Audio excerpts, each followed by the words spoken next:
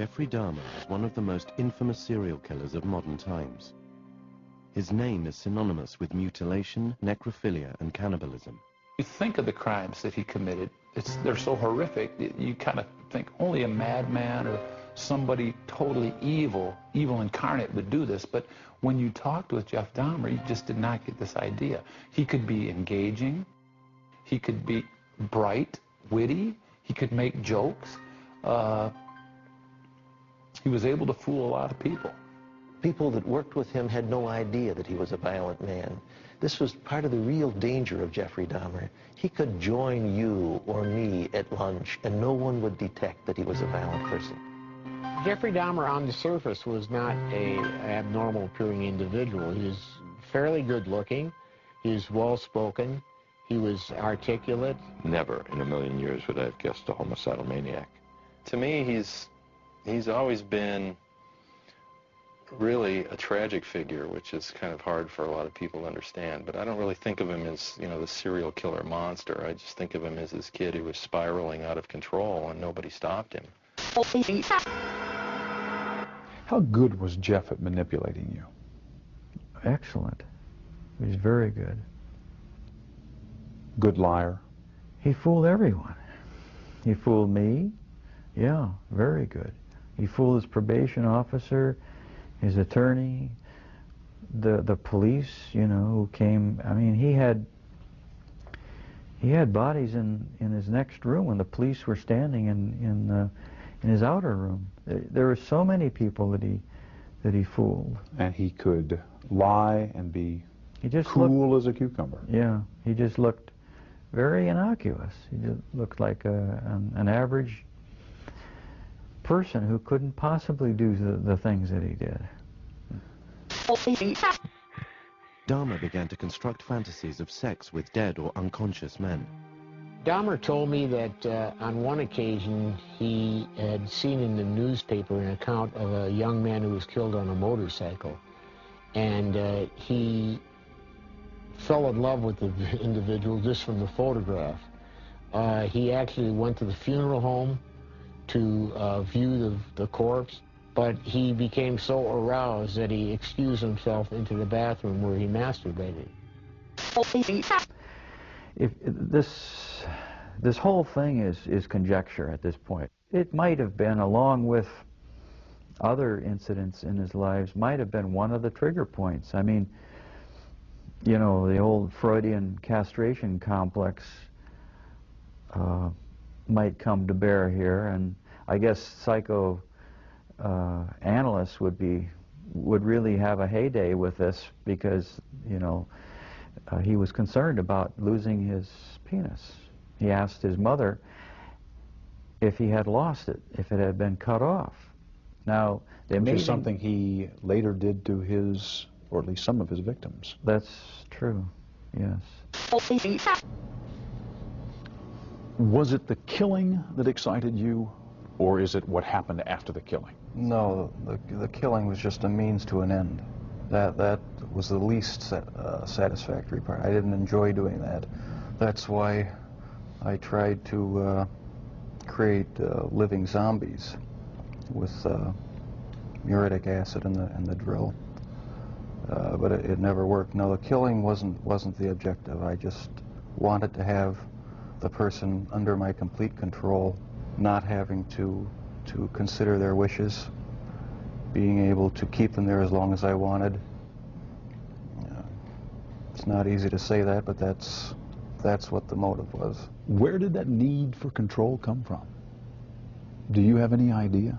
I don't know, maybe I felt I had no control as a child or young adult, and that got mixed in with my sexuality, and I ended up doing what I did was my way of feeling in complete control, at least for that situation, creating my own little world where I had the final say, finding the best looking guy that I could, and having total mastery over him for as long as I wanted. Lust played a big part of it, controlling lust. That was the motive right there. Where did sex enter in to the killings, Jeff? It was a big part of it. My only objective was to find the best-looking guy that I could. Their sexual preference didn't matter to me. Did their race matter to you? No, their race didn't matter to me. The first two young men were white. The third young man was American Indian. The fourth and fifth were Hispanic. So no, race had nothing to do with it. It was just their looks. Was there something sexual in the dismemberment of the bodies for you? As time went on, yes, I did get there was a sexual part to that. I started saving the skeletons and preserving other parts, and one thing led to another. It took more and more deviant type behaviors to satisfy my urges, and so it just spiraled out of control. Why the cannibalism? It made me feel like they were a permanent part of me. Besides the just mere curiosity of what it would be like, it made them feel that they were a part of me, and it gave me a sexual satisfaction to do that. The only motive that there ever was to completely control a person that I found physically attractive, and keep them with me as long as possible, even if it meant just keeping a part of them. The Cows, Gus T. Renegade, in for another broadcast, hopefully to share constructive information on the system of white supremacy. Today's date, so-called holiday, they tell me, Memorial Day, Monday, May 30th, 2022. So I have been told, I guess if you are out barbecuing, grilling, whatever it is, if you did not have to be at the plantation for the day, hopefully you are being safe and using your time in a constructive manner. Much obliged if you are listening to us live. Our broadcast for today, we may have started with Jeffrey Dahmer, and oh my goodness, the parallels. Woof. Even as I was listening, the parallels, my goodness. Make sure I don't miss out with our folks. Averted, could have been catastrophic. Unmuted. Could have been catastrophic. Cows Live folks on the phone line just missed. I was saying we may have started with Jeffrey Dahmer. Do not be mistaken. This here broadcast totally motivated by what took place in East Buffalo, New York, a little more than 2 weeks ago. Peyton S. Gendron, suspected race soldier, white supremacist, who is accused of killing 10 black people, shooting 13 people in total, a little over 2 weeks ago. And we've been talking about this situation. Everyone has been talking about this situation and white supremacy, racism, and even saying, hey, we should look at the history of racism, white supremacy in Buffalo, and why is this the only grocery store on this side of town? And it's not even a good grocery store, as we heard them say. As we began to investigate, we have been talking about Joseph G. Christopher. In fact, before we get to our guest for today's program, the context for why we're talking about this program today, I can give it to you two ways. I give it to you right from the Buffalo News. Our guest worked for them some time ago and for many, many decades. But the report that they have today, after Tops shooting, a renewed discussion on race should be racism, white supremacy in Buffalo. People want to talk about it.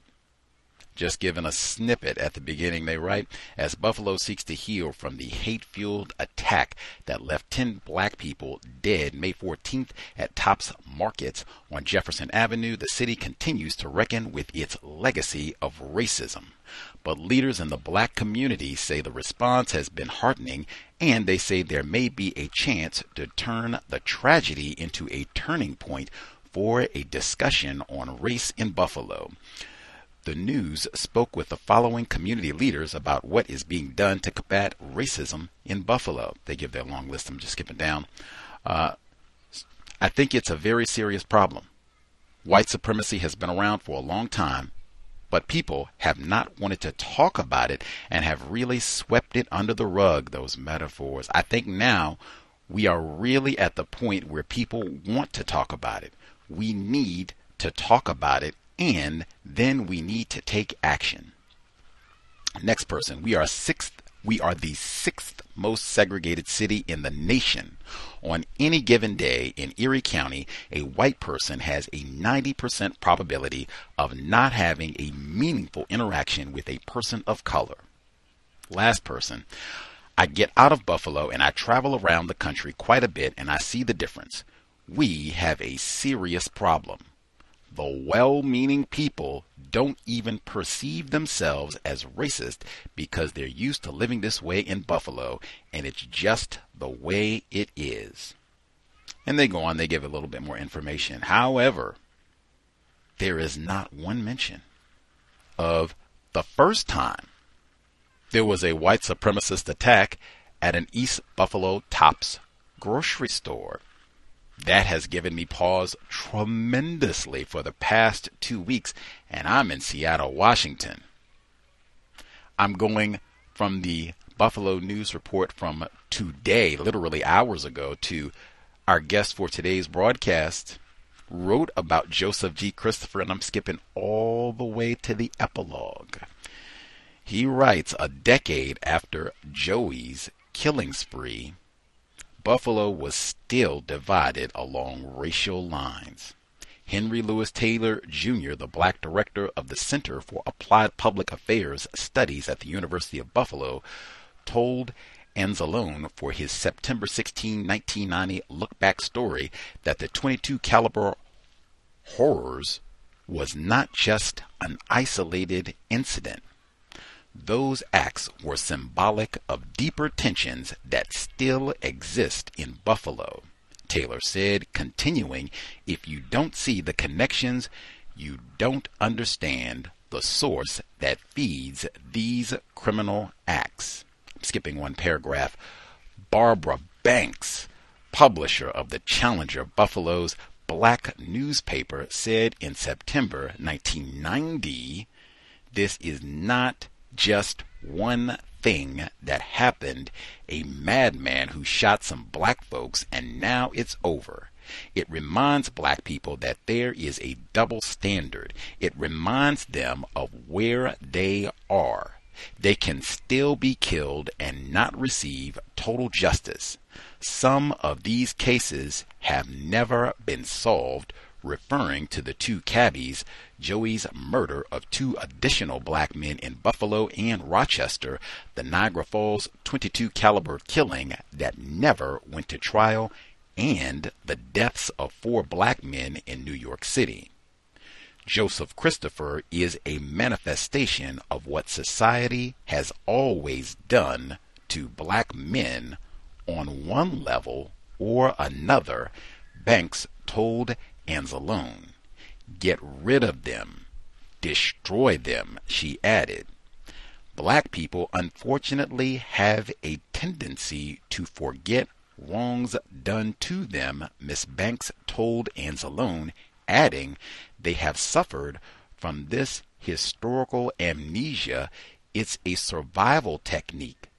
Joseph Christopher is still with us on so many different levels. I don't know if he'll ever go away, she added. That is a metaphor, but wow. Ending, skipping a few paragraphs, in the end, the .22 caliber killer may leave more questions about the society he inhabited than of his personal motivations.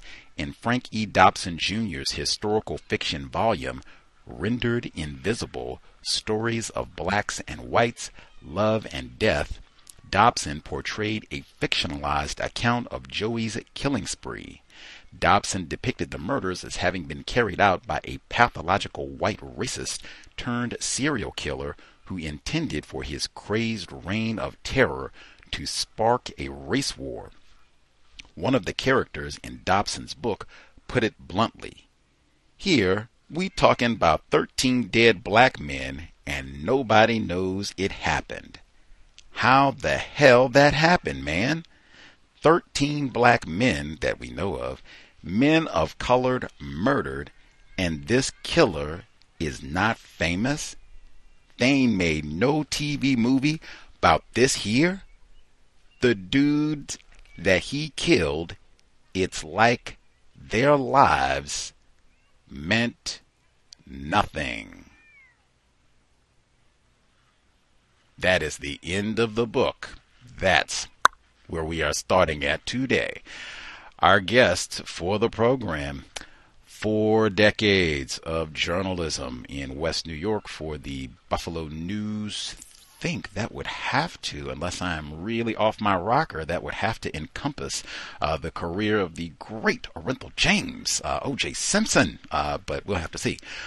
You've written for them for a number of years, and in fact, I was so ignorant I didn't find out until later that in addition to a number of true crime books in his years of journalism, he wrote the book that we are going to discuss today, Joey 22, that I just read from. He also wrote The 4 Girls, which I was staggered by because that gets referenced indirectly in the case that we're talking about today. We are pleased to have him on the program to discuss these matters and how all of this relates to Peyton S. Gendron's terrorist attack 2 weeks ago. Thrilled to have him on the program, joining us live, Mr. Matt Greiter. Mr. Greiter, are you with us, sir? Yes, I am. Thank you so much for joining us, sparing a little bit of your, I guess, holiday, Monday evening. That's all right. For sure. For any of our listening audience, I'm sure this is their first time hearing about you for some folks. Any information, kind of a brief bio that you would like to share with us before we get started? Yeah, I didn't really get involved in journalism at all until I became a college freshman. My faculty advisor said, take it easy as you're starting college, don't do anything. So I immediately joined the school newspaper and the school dramatic club. And my career went on from there.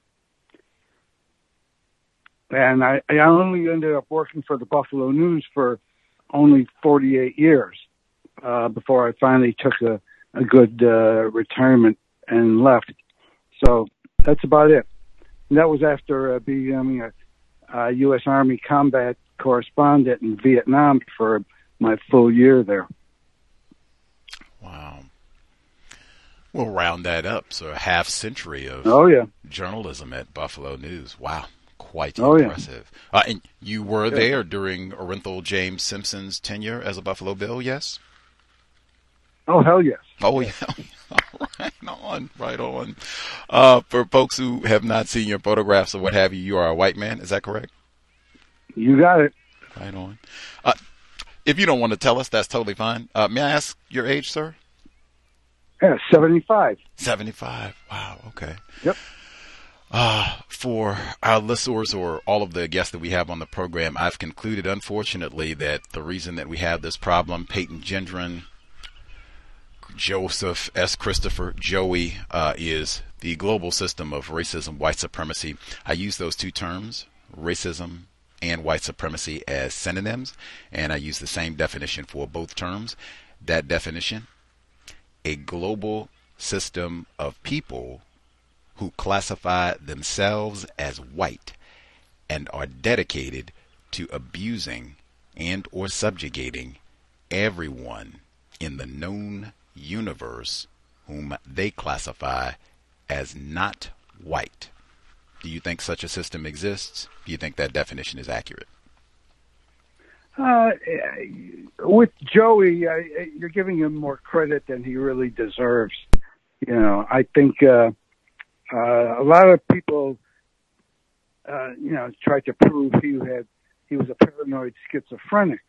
But in the end, I really don't think he was, because he was able to describe everything quite carefully to mental health examiners who actually held examinations with him. And in the end, in his last Buffalo trial, his last trial, Dr. Russell Barton, a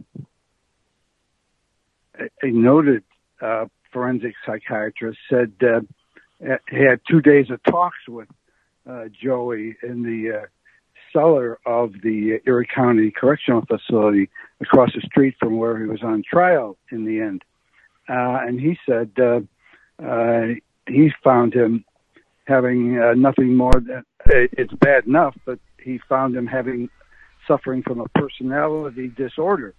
Not that he was mentally ill, but every attorney who represented him tried to prove he was mentally insane, and therefore, not guilty. Ridiculous. He knew what he was doing.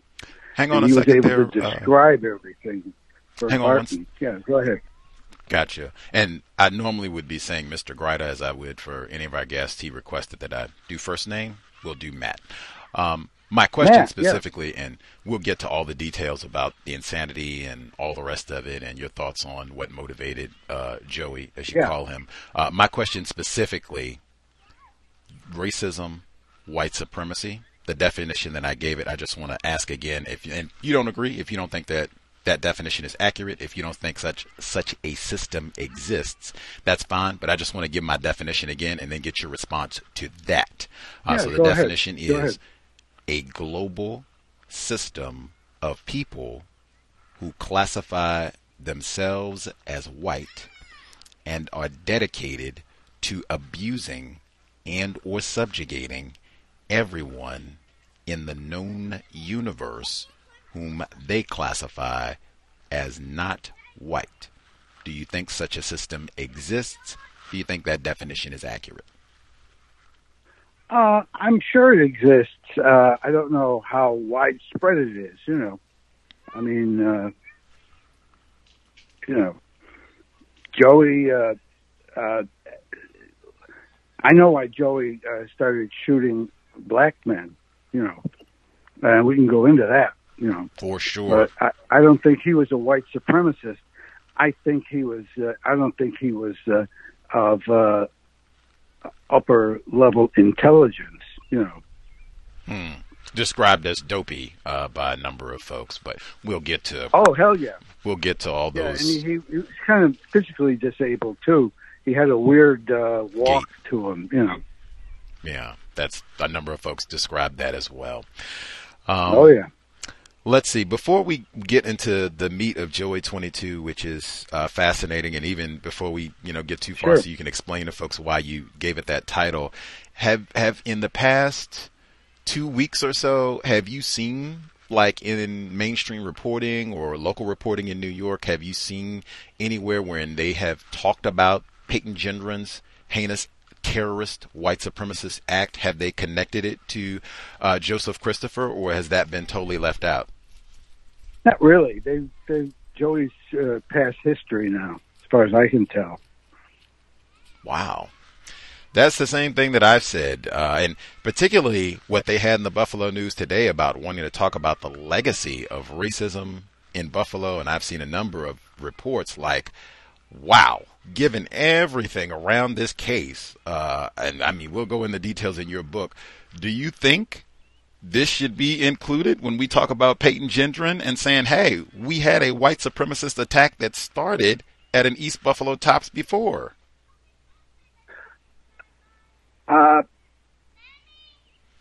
Sort of. Joey's in that venue. There's no way around it. I mean, he was targeting black men, not white men, not white women, not black women. And other minorities. He was going after black men, and I have a feeling why he started it.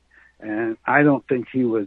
I agree with Dr. Michael Baden, the famed forensic examiner who helped get O.J. off, acquitted in his trials in Los Angeles, and Baden examined the two cabbies who Joey belatedly admitted he had killed and cut their hearts out deliberately and then smashed them to pieces and threw them away. But Baden, and I tend to agree with him, felt Joey had sort of a homosexual affection for whites. But I think I agree with Leo Donovan, the famed homicide chief of the Buffalo Police Department, who was one of the major investigators in Joey's case, along with hundreds of other cases through his career. You know, well, before we get to some of the details, do you think that Peyton Gendron was aware of Joseph Christopher? Because they've had so many reports about how he had studied Dylan Roof and the attacker in New Zealand and these other white supremacists who've attacked black people. I think Joey was. I don't think he even knew Joey Christopher or what he did. You know. He was in New York. You don't think he could have found any of this information? You don't think he could have even read your book? I doubt it. Okay. Have you been... if he did, I hope he paid for it. right on. Yeah. And get those royalties. Yeah. Have you been besieged, like over the past 2 weeks or so, with people saying, my goodness, this sort of thing has happened before, and come and let's get some historical context? Have you had a spike in book sales?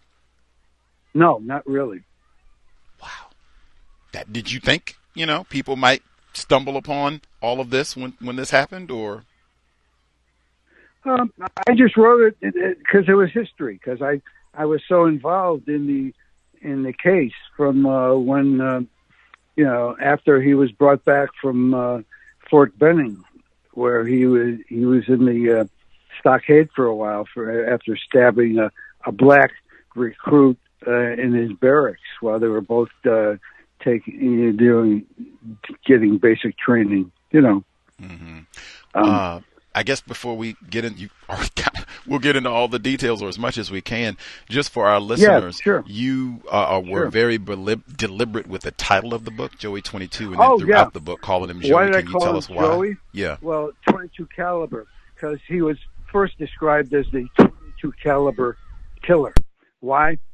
Because he grew up with a father who was an outdoorsman and loved to hunt and fish and everything, and they had a lodge south of Buffalo, and his father, who died 4 years before he started the 22 caliber killing spree, had left him a bunch of weapons and firearms and hunting, very sharp hunting knives. But he died, and the death of his father really upset him, because he used to go with his father to the Bissonnet gun club, which his father belonged to, and they used to go, and his father used to go for target practice at a shooting range at Canisius College. Now, why is Canisius so interesting? Because Joey had a girlfriend who finally got him a maintenance job at Canisius College. And while he was there, Joey got his New York State firearms instructor badge, which he had to, and he spent 120 hours of class to do that. And he also got his New York State pistol permit.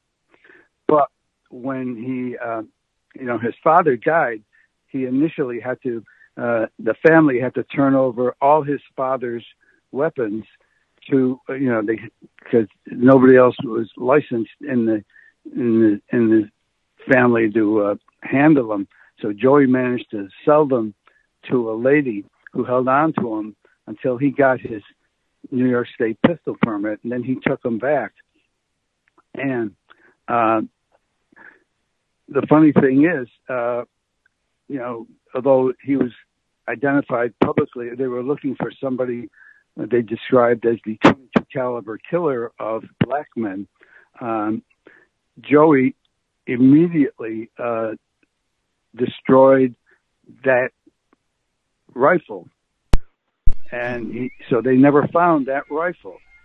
Let's go back. And why did I call it Joey 22? Yes, because sir. of the 22 caliber killing case, and because Joseph Christopher hated to be called Joey, and I thought that was interesting.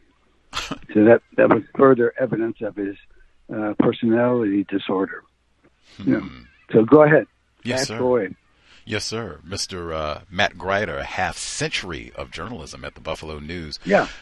You also, at the very beginning of the text, you write, to all the victims of Joseph G. Christopher, known and unknown, may they rest in peace. Exactly. And to four horsemen of justice, Edward C. Cosgrove, Leo J. Donovan, Albert M. Rainey,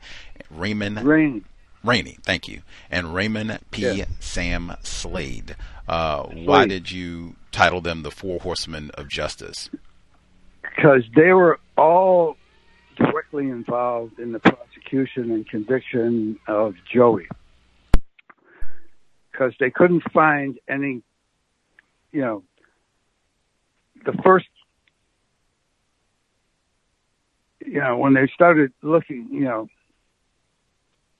the first black man that Joey killed in a top parking lot, by the way, on the east side of Buffalo, was with the sawed-off 22 caliber rifle he kept after he turned in all his late father's other hunting rifles. And why did he saw off the barrel? Because that way he could hide it as he was walking through the area looking for victims and anything else, And it turns out the first black man he killed in a 35-hour period in 1980 turned out to be a 14-year-old car thief who was shot to death as he sat in the Tops parking lot on the east side in the car he and a buddy had just stolen hours earlier. And then Joey sort of tumbled away, but a lady who was outside that supermarket actually saw him, and it was actually one of the top prosecution witnesses against him when he eventually went to trial in Buffalo. I just want to insert there just number one, Glenn Dunn, the first victim that we know of 14 years Joey. old. 14 is not a man, and that's the type of thing that I point out pretty consistently that happens frequently with black children, where they are not thought of as children. 14 is not a man. That is a child, 14 years old. But he was sitting in the driver's seat, so Joey just shot him. Yes, sir, but 14 is not a man. That's the main point. Okay. Secondly, I got you. With the rifle, you talked about learning firearms and hunting with his father and the Bisonet Club. You talked, or guess in the book, you talked about some of the problems that began not only with the death of his father and then having to give away his firearms, but at the Bisonet Club, not only did they start saying, hey, this Joey guy's got a bit of a temper, but he runs for president. Big temper. Yeah. He ran for president and lost to a black man who was also in the Bisonet Gun Club. And it turns out that black man was one of his jailers after he was taken into custody in Buffalo a year or so after the killing stopped here. So it was wild. Fascinating.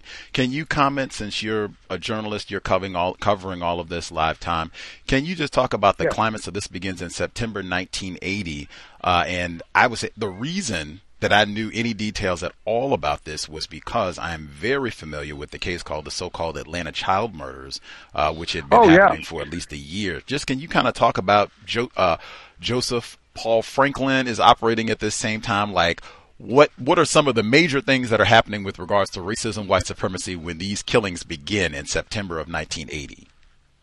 That was a very dangerous time for black African American men, and initially they suspected the man who was killing black men or males in Buffalo was actually a national serial killer who had been going from city to city across the country killing black men. It turns out Joey wasn't that active, and he stayed in the Buffalo area until they took him to the U.S. Army. Because at that time, being an Army veteran of the Vietnam War, I can say it's weird to know that Joey was able to enlist in the U.S. Army and be sent to Fort Benning for his basic training, which got him in trouble with the law.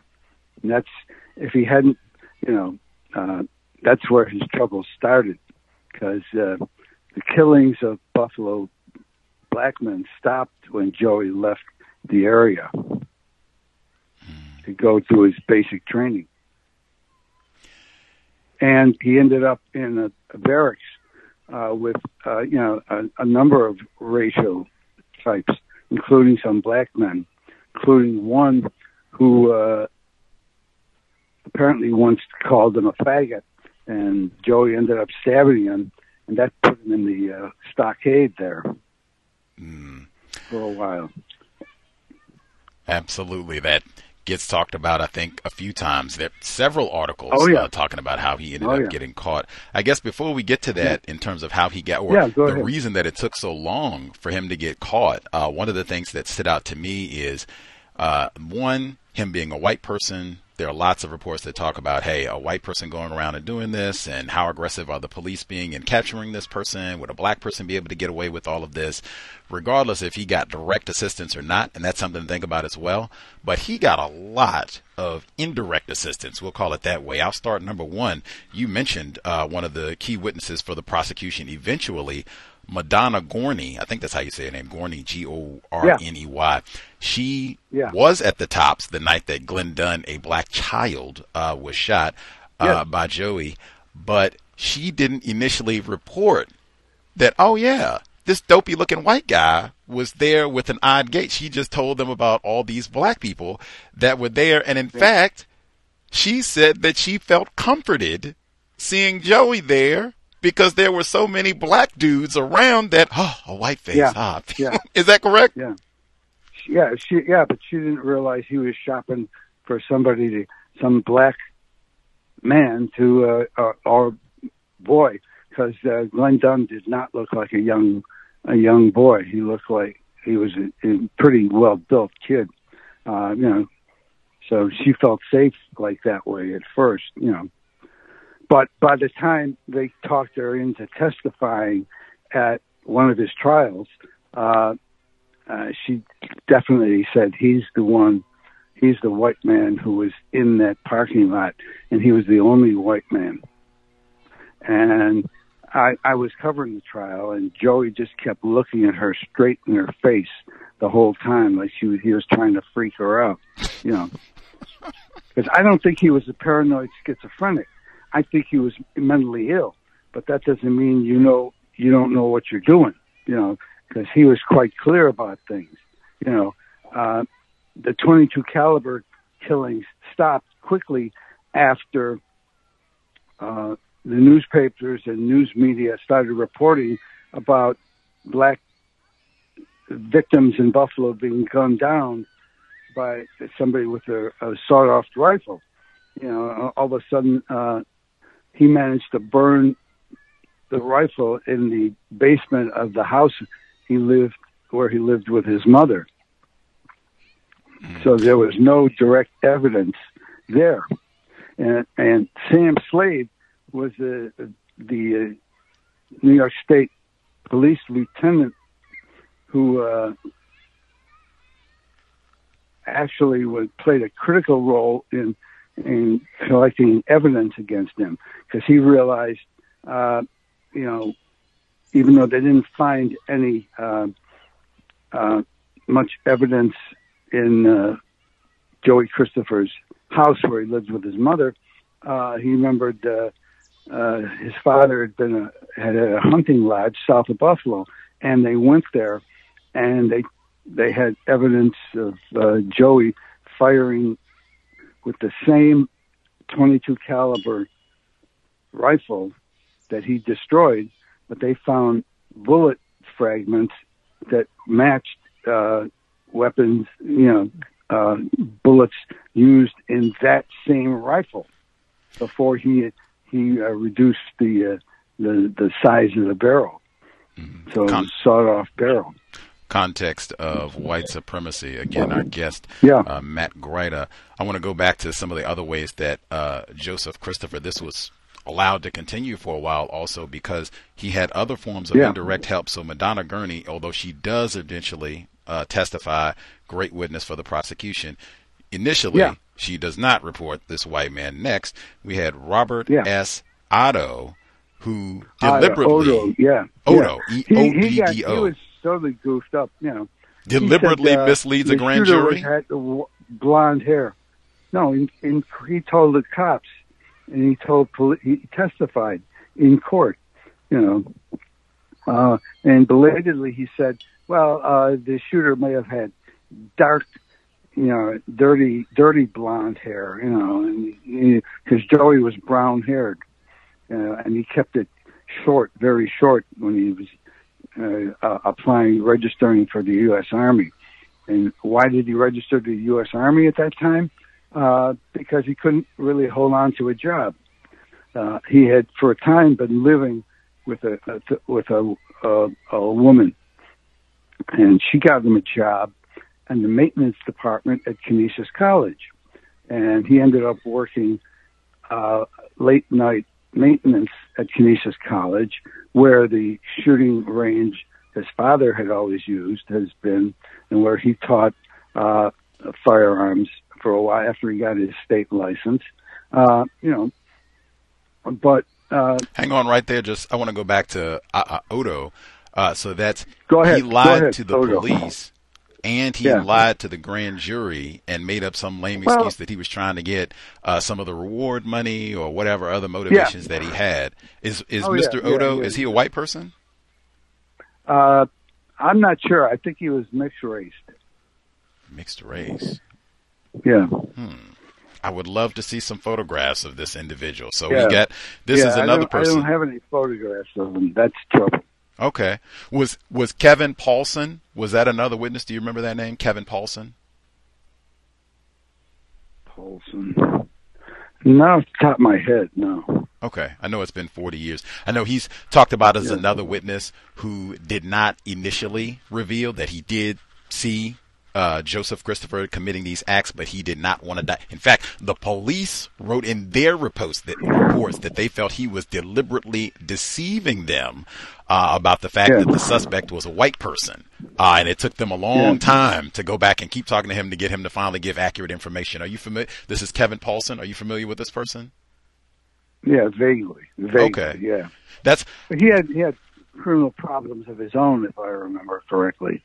So that I'm just pointing that in terms of when I say system of white supremacy racism at the beginning. You can say whatever you want about Joey and his mental problems, but even that, all of this indirect help that he's getting where people don't want to identify him and are lying to the police, which is a crime, they tell me, and all of this, which I don't think would have been the case if it had been someone classified as black, and I know many people said that of the time.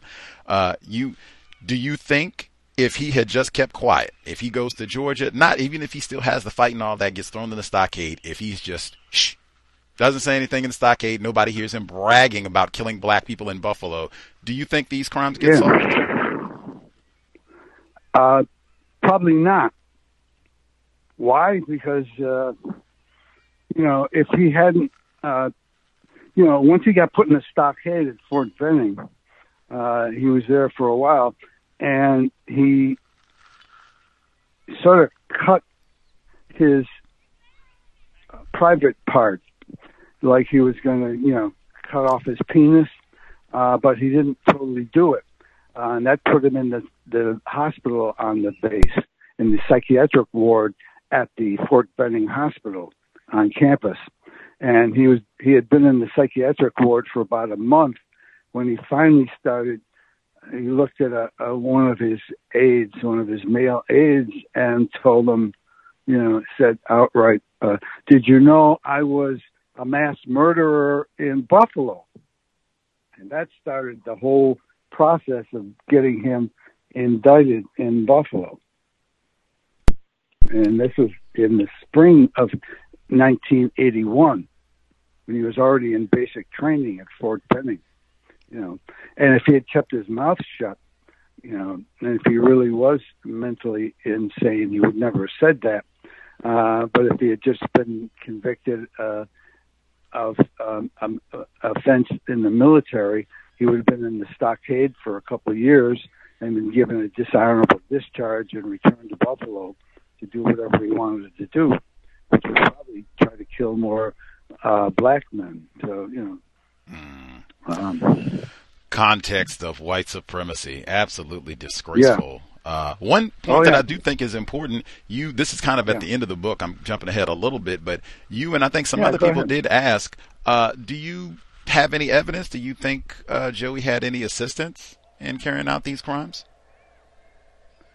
No. He didn't make friends. He didn't make many friends at all, period. And he destroyed his sawed-off .22 caliber rifle as soon as he started seeing news media reports about the shootings of black men by somebody using a .22 caliber rifle. And that's why they never found it, because he had totally destroyed it. He had some sort of his father had been a craftsman, and they had some sort of high density furnace in the basement of his house where he lived with his mother before he went in the army, and he totally destroyed the weapon there. So it's amazing. But there was no suggestion anybody else helped him. And he became pissed off at black men. Why? Because he brought a pistol. Once he got his New York State pistol permit, he started carrying his pistol around his workplace at Canisius College at night, and he was there working at night in the maintenance department with a black man who complained to the administration of the college about how Joey Christopher's walking around the campus with a loaded pistol. So Joey was confronted with that, ordered never to bring the pistol back to the campus, and he didn't, And then he lost one of his father's cherished hunting rifles, and he had to report that, and that meant they canceled his pistol permit for the state, and made them turn over all his father's weapons. But he managed to keep the .22 caliber rifle, whose barrel he sawed off and used in four murders of black African Americans in a 35-hour period in September 1980. Then he started using knives. Right. And just with the first set of murders, I want listeners to think about that as well. If we're talking about, is someone sane? Are they insane? And you have so much material about all these exams and what have you, that's a little bit later on. But if I'm watching the news, I'm committing these crimes, I'm deliberately killing black males, I start off, I've got my .22 caliber, and I go out and I commit these crimes, and I say, oh, they've done the ballistics and what have you, and they say, oh, it's a .22, so now I start taking the shells, so got rid of it. So they don't have the casings, and I go ahead and destroy the gun so they can't fire that. Now switch it up and do knives so they can't track the gun. Now, does that sound like someone that is sane, or does that sound like someone that is insane? Like, listeners can just ponder that one. But with Glenn Dunn specifically, and this is going to the environment of the times, wow. Yeah. Can you tell what happened at the funeral for 14-year-old Glenn Dunn, black child, when he's going to be buried? I don't remember that. Let me read it, because that's one of the more memorable parts from the book.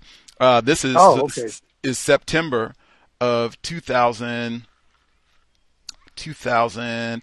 There we go. Yes, you'll read and then I'll get your response. So as cruel evidence of the festering thread of racial hatred very much still alive at the time, the September 27, 1980 funeral of Glenn Dunn was marred by a terrible racist display. Two vehicles full of white males screamed out racist slurs as they drove past the standing room only crowd that had gathered outside St. Paul's Missionary Baptist Church on Kingsley Street during the late morning service. Horrified mourners told police some of these white males flew past the scene in a brown pickup truck, and the others followed in a blue compact car which bore a grotesque display of a mannequin's head mounted on the hood. The funeral had attracted about 500 people to pay their last respects to a boy many hadn't even known, but who had tragically ended up the first of the 4 black victims shot that week in Buffalo and Niagara Falls. Because the Kingsley Street Church was small, many had to stand outside for the service, which had started at about 10 a.m. A number of the mourners reported to police that those foul-mouthed white men had smeared themselves with red paint and had drawn facsimile bullet holes on their bare upper bodies to further their denigration of the funeral service. Distracted by their grief, the mourners failed to take down the license plate numbers of the 2 vehicles. Unfortunately, no one was ever arrested for that vicious prank, which brought only more tears to the eyes of many mourners at the service, way beyond Joey. Now that you remember, any additional thoughts? That explains the situation back then, you know. Peyton Gendron. And after a while, well, in a sense, and after a while, you know, Joey's mother, who was a registered nurse and didn't have much money, she wanted to know, you know, once they started charging him and brought him back from Georgia, Fort Benning, you know, to stand, you know, she needed to get him a lawyer. So she went to she asked, who's the best criminal lawyer in the area? And one of them was John Condon Jr., who was a fabulous defense lawyer for all of his clients and had a big law firm. And she went to see him, and he said he was busy with other cases, but he gave her time to talk to Kenneth,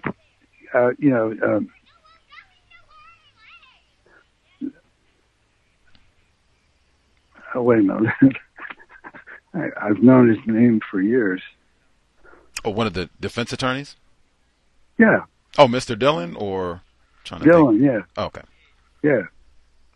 Yeah. And he ended up getting Mark Mahoney involved in the case too, and they didn't take much money from Mrs. Christopher because she didn't really have any, you know, and they fought like they could to try to get him declared mentally ill, and they had him examined by a number of psychiatrists, most of whom appeared for the defense, said, yeah, Joey was a paranoid schizophrenic. You know. That stopped his first trial from proceeding, because after a while, the judge in that case decided he had to be sent to the state's psychiatric criminal facility in central New York for continued examinations of his mental state. You know, and he was there for about 2 months. Right. Before he was brought back to Buffalo. Lots of legal wrangling over the sanity of Joey through the book. But before we get to that, I want to get back to more of the tension that I was talking about. You pivoted away from that too quickly with the funeral incident of Glenn Dunn. Oh, yeah. And then this continued because it wasn't just... There was another racial incident that happened right outside of City Hall. Carl Hand was a nationally known racist, you know, white racist. And he came to Buffalo to stage a rally in support of Joe Christopher, but everybody knew about him coming. So there was hundreds of people, blacks and whites, outside of City Hall one day, about a month or so after the killings stopped for a time in Buffalo. And why did they stop? Only because Joey was already in the Army in the South by then. But, Carl Hein came and thought he'd push the racist incidents, and he was shut down. And Buffalo police made sure nobody was arrested and nobody was injured, and they just let him go. And Carl Hein's effort to, anti-black campaign failed, and he left town. Oh, there were many anti-black campaigns during that time period. This is from the Washington Post. We get the affirmation. The country, this is from the Washington Post. This is from Chet Fuller, who's a black male, importance of black journalists. His article is titled, "Buffalo is Now a City of Fear." I'm skipping down just to get two important paragraphs to see if you recall some of this. He writes, "It was a particularly gloomy time, the spring of 1981, in the midst of widespread panic generated by a puzzling series of slayings of black men and a boy. Because the 7 victims were shot with a small caliber pistol, the media dubbed the mysterious assailant as the 22 caliber killer, and a kind of gruesome lore sprang up around this mystery man, exacerbating the tension between the black and white communities.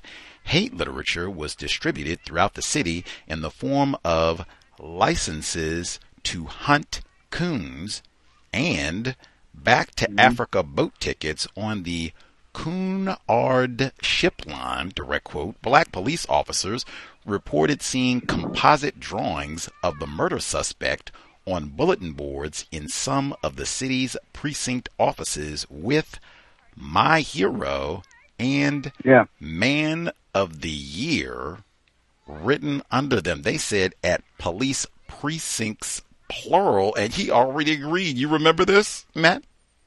Yeah. Wow. Yeah, they were taken down. Yeah. Oh, yeah. There were only 4 blacks shot. The rest of Joey claimed he killed at least 13 and up to 17 minority men. And when he was on leave from a basic training at Christmas time in 1980, he stopped in New York City for a few days, and he ended up killing what turned out to be a dark-skinned Hispanic man who he fatally stabbed, assuming that was a black man, an African-American, but he wasn't. He was a dark-skinned Hispanic man, and he actually ended up stabbing but not killing an actual black African-American man in Manhattan before he got back on the bus and came to Buffalo to spend the Christmas holiday with his mother and on Weber Avenue, which was then on the fringes of what became known as Buffalo's East Side, which is a heavily African-American area. That's where the Tops is. And I'm going to give one more, both of the Tops, actually, Glenn Dunn and the current Tops where Peyton Gendron's terrorist attack took place. Oh, yeah. I want to give one more just to give what was happening at the time. Again, this is way beyond Joey. And I tried to research this one, and I failed thus far, so I definitely got to make sure I get this one in. You write one more. Ahead. Tensions in Buffalo's black community worsened when a bus driver taking 43 members of the United Voices Choir of St. John the Baptist Church, one of the city's major black institutions, was injured when a metal object thrown from the side of the New York State Thruway east of Rochester shattered the driver's window and cut him. The incident came only minutes after a car traveling with other choir members was nearly run off the road in the same area by an automobile carrying 3 Caucasian individuals giving the white power salute. The injured bus driver was treated at a hospital in Syracuse and was quickly released, but the Thruway incidents worsened morale in Buffalo's black community, coming as close as they did to the killing. You remember this one as well? Oh, yeah. And when Joey was ordered by a Buffalo judge to go to the state's psychiatric criminal facility in central New York for mental health examinations. Buffalo black men started, that really turned off the African American community in Buffalo, because that made it look like, well, maybe nobody will ever be criminally convicted of the killings, the black men. And, so finally they had to, a lot of intelligent black clergymen calmed people down enough on that.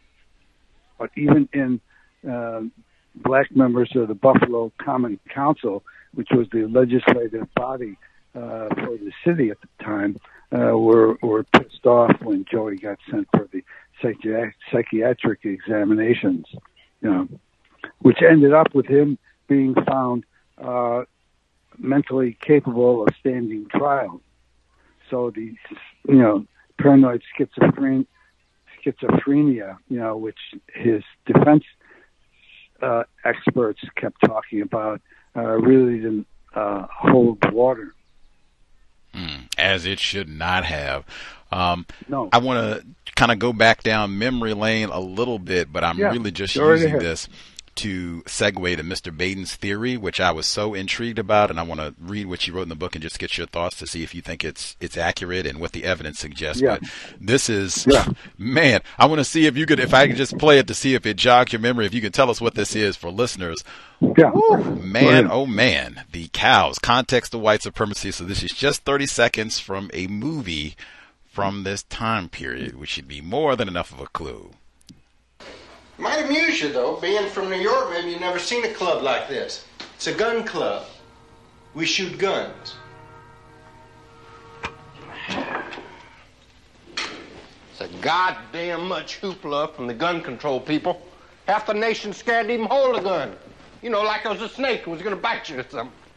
Hell, a gun is just a tool. Like a hammer or an axe. Wasn't long ago, you used to put food on the table. Keep foxes out of the chicken coop, rustlers off the range, bandits out of the bank. Paul, how long since you held a pistol in your hand? A long time. Which war was yours, Korea? Yeah. See much action? A little. Or infantry? I was a CO in a medical unit. Commanding officer, huh? Conscientious objector. Oh, Christ. What a guest to bring to a gun club. You're probably one of them knee-jerk liberals thinks us gun boys will shoot our guns because it's an extension of our penises. I never thought about it that way. It could be true. Or maybe it is. But this is gun country. Can't even own a handgun in New York City. Out here, I hardly know a man that doesn't own one. And I'll tell you something. Unlike your city, we can walk our streets and through our parks at night and feel safe. Muggers operating out here, they just plain get their asses blown off. Let's see. That was a movie from the time period. Do you want to take a gander what that was? I don't know. It wasn't one I watched. Wasn't one he watched. That was the great Charles Bronson Death Wish. 1970. Oh, Death Wish. Did you see Death Wish? The Death Wish, I did watch that. Yeah, they made about 1 billion of them. But all the reason I played this movie is mentioned when people talk about this case is people saying, ooh, this movie was on television. Maybe this inspired the killer. In fact, they even hinted that, hey, maybe just like Charles Bronson's character, maybe the killer had a family member who was violated sexually by a black male. Maybe that's why he's doing these killings. Do you remember that as a theory? No. I tend to agree with former Buffalo homicide chief Leo Donovan. Joey was pissed off when he lost his pistol permit and could no longer carry his revolver onto the campus of Canisius College where he had worked, and that started him off. And Dr. Michael Bodden tended to agree that he wasn't psychotic either. He clearly had mental problems, because he couldn't hold any steady job. And the only reason he lost his job at Canisius College was after he was found sleeping the third time on his nighttime shift on the maintenance staff at the college. He didn't get fired because he stopped bringing that to the college. But he was always pissed off that his black co-worker on the maintenance night crew had turned him in to the college administration for carrying that gun on campus, which was not allowed. And that set him off. That was the first reason he went after black men. And he didn't do that because he was psychotic. He deliberately wanted to punish them. And then he lost when he ran for the presidency of the Bissonnette Gun Club. He lost it to a black man. That really pissed him off. I want listeners to make sure that they don't minimize, and especially since we talk about racism in the workplace all the time. Number one, there's two, and I guess this is a twofer because he blames the black male for him losing his guns, which is not true. Yes. He lost his weapon, and that's why he lost his gun permit. And then he blames the black guy for losing his job when that's not true either. Him sleeping not once, not twice, three times. Come on.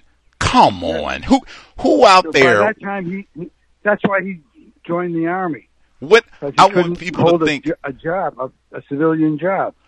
I want people to think, unless you suffer from like narcolepsy, in which case I'm sure you can get, a doctor's note or whatever you need. But I mean, what person do you think? I'm a black male, I'm a black female, I'm a black child even. I could be sleeping on my job twice and not be fired. I don't care if he was a janitor. No, like they that. Gave him 3 times. Come on, and the gun, and this is after you've got a gun on campus. That alone should come on. Yeah. Anywho, Mr. Baden's whole. My goodness, Mr. Baden's whole theory. I'd never heard of his book, even though we talked about Mr. Baden regularly when we went through Orenthal James. But his book, Unnatural Death. You reference it in the book, and his theory. He was interviewed by the Buffalo News. I just want to give listeners a little flavor of what he writes and then get your response, because you've already said, not so much. But he writes, none of this mattered. The minute I saw the photographs of the black male victims, I knew it was obvious that one person had done the killings. All of the New York City stabbing victims looked alike. They were young, brown-skinned men with thin mustaches, and they could have been brothers to the .22 caliber victims in Buffalo. In a random selection, it would have been extraordinary if 2 of them had looked alike. None of Gross's 5 people had noticed the resemblance. Each of them had autopsied only 1 case. Also, I had the advantage of having seen the upstate victims. It was really an accident that I noticed the faces at all. Wounds are what we examine, not faces. It just happened to hit me. We felt satisfied with our connection, but it wasn't enough to establish definitely that the Manhattan slasher was also the .22 killer. Detectives had found 4 shell casings. The paper bag had not been foolproof at the scenes of the shootings, and they had .22 caliber bullets that had been taken out of the victims. They had no gun, but the gun could be traced through the bullets. He continues, what was the killer's motive? Although Christopher felt compelled to confess, he had no such compulsion to explain himself. He was different from the normal serial killer. He didn't quite fit our preconceived ideas of what he should be. He wasn't killing for fun, or for money, or even for sex. And he was killing blacks despite the fact that he had black friends. So did Peyton Gendron. Yes. He didn't seem to be killing for hate. He could be one of the hallucinating psychotics, like Son of Sam, the select few who hear God or the devil telling them to kill. He could also be a sexual sadist, a killer for whom the real purpose is a show of physical superiority and aggression. Studies show such people to be outwardly friendly. They have no criminal record before they start their career in murder. Often, there is a conflict with their adult sexuality. Their family and friends are invariably shocked. In these situations, the victim is significant.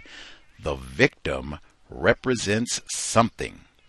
The Army has a theory, a riff on guilt and shame and a sexual conflict that could not be resolved. The Army thinks Christopher is gay. He was friendly with black soldiers, but his relationships had another dimension. He performed fellatio on them in the stockade in return for extra food. He also made a pass at the captain of the stockade.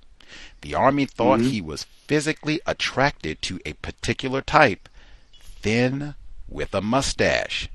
But he knew the men were off limits, so he tried to destroy the thing that was tempting him. By killing them, he proved he was macho like his father. Joining the Army was part of the need to be macho too, to meet his father's expectations. The prison psychiatrist who observed him briefly thought the truth about Christopher might be simple racism. He had trouble getting along with some of the blacks in prison, but the psychiatrist does not have much information. No effort is made to study the minds of prisoners to learn what made them killers and to try to prevent it in the future. Peyton Gendron, what do you make of this? Some sort of attraction to black males, and he's got to destroy that which tempts him? With Joey, that was the situation, and he was also trying to punish them for losing his father's arms, firearms, and things like that, and the fact that he had to prove his macho-ness, and Dr. Michael Baden said he also seemed to exhibit some homosexual leanings towards black men. So that played a part in it too. Apparently that may have provided, he may have tried to kill the men he was falling in love with, because there were some rumors that in the barracks he would get an erection when he was in the shower with black recruits, after a day on the basic training, because at one point he stabbed a guy who apparently called him a faggot in the barracks, and that's what put him in the stockade to begin with. And oh, I'm sorry. Go ahead. Yeah, go ahead. No, I was going to say he reported. I mean, it's so many. He reported that one of the things that he didn't like about the Army was that the black guys there. In fact, let me read a little bit from them. He reported that he didn't like the fact that the guys there challenged his manhood. He said he didn't like them questioning the fact that he was a man. You just said that they called him a faggot. And I think one of the other black privates even said that he had been teasing him about wetting the bed. Yeah, that pissed him off too. Yeah. Oh yeah. There was so much material, it just piled up. Michael Freeman, who was the chaplain down who was visiting him at the stockade, he goes in and they're supposed to have protected. This is, I guess, it's chaplain. I don't know what it is, chaplain inmate privilege or what have you, where you're not supposed to share anything that they tell you. But this is one special case because he said, well, hey, he's reporting that he's having mental health issues. So if you talk to me, then I can go tell somebody what your issue is and you can get help. So oh my God, he reports all of this. hey, I don't like it when they're calling me a faggot. I don't like these black guys being here and being cocky and trying to say that I'm not a man. Like he's telling all of these people. I mean, he's saying all of this directly, and then he's attacking black. That's how he ends up in the stockade, stabbing a black guy that he thought called him a faggot. Yeah, exactly. And in the stockade, he apparently cut his penis, but they put him in the psychiatric ward at the Fort Benning Hospital and he was sort of unconscious for about 4 weeks before he came up with the comment to one of his guards saying, do you know I was a mass murderer in Buffalo? And that started the whole process, But Dr.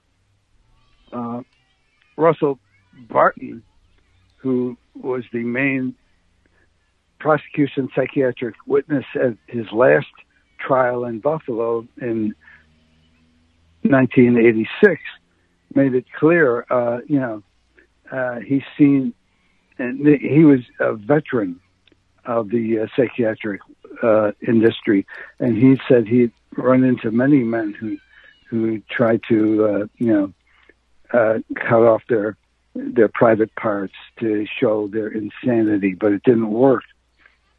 He said many men fake that. Fascinating.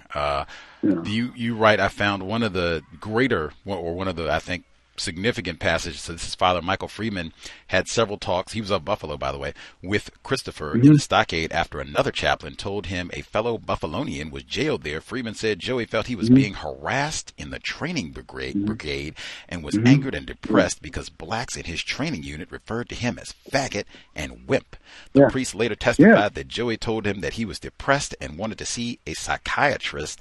You even said that he felt like he had been persecuted by blacks even back to childhood. I even wanted to go to one of the victims, Colin Cole, that he attacked in the hospital. He was in the hospital. Yes, sir. Yeah. The nurse walked in. Go ahead. I'm sorry. Go ahead. Yeah, Cole, he apparently had some. He only got in the hospital because he still had some state, ID card that showed that he was permitted to come in. So a police at the door let him in, and he was walking around various floors of the hospital, which was the county's main hospital on Grider Street in Buffalo. And he was on the 7th floor when he saw a much arrested black guy who was in there in a detox unit, and he started to strangle him. And a nurse, until a nurse came in and said, "What are you doing?" And he ran out, and they put out an all hospital alert, but he managed to escape the hospital anyway. So he never strangled the guy, Or he didn't get to finish. He didn't get to completely kill him. He didn't get to finish. Right. But he kept looking for black male patients that he could attack. And he finally found one in the detox unit on the 7th floor of the hospital, which had like 16 floors or something like that. And he managed to escape unharmed. And, a few days later, he was in the Army. I wanted to on his way to Fort Benning. I wanted to just give listeners a little bit more detail on the Colin Cole incident, since he did survive all of this and had important testimony too. But you write, appearing to be visiting some patient in the very busy county-run hospital catering to the city's poor, Joey stumbled upon a frail Colin Cole, a 37, he's kind of still in that age range, 37-year-old male prostitute only recently paroled from prison. He was drying out in the hospital's 7th floor detoxification unit. Cole was the only black patient on that floor. Joey didn't know Cole's background. He had a lengthy history of prostitution and vice charges accumulated over many years spent strolling along the city's then sexually debauched Chippewa Street, passing as a good-looking female, in quotes.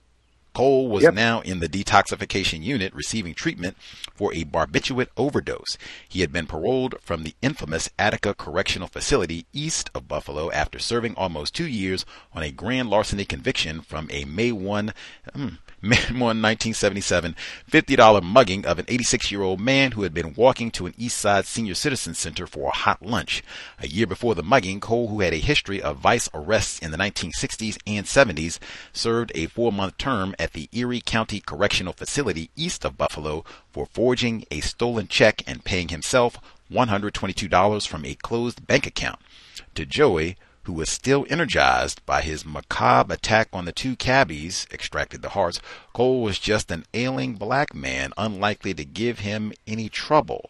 Knowing there was usually a flurry of movement as well as a supply of unattended patients during mid-afternoon shift change, Joey chose to enter the hospital at about 3 p.m.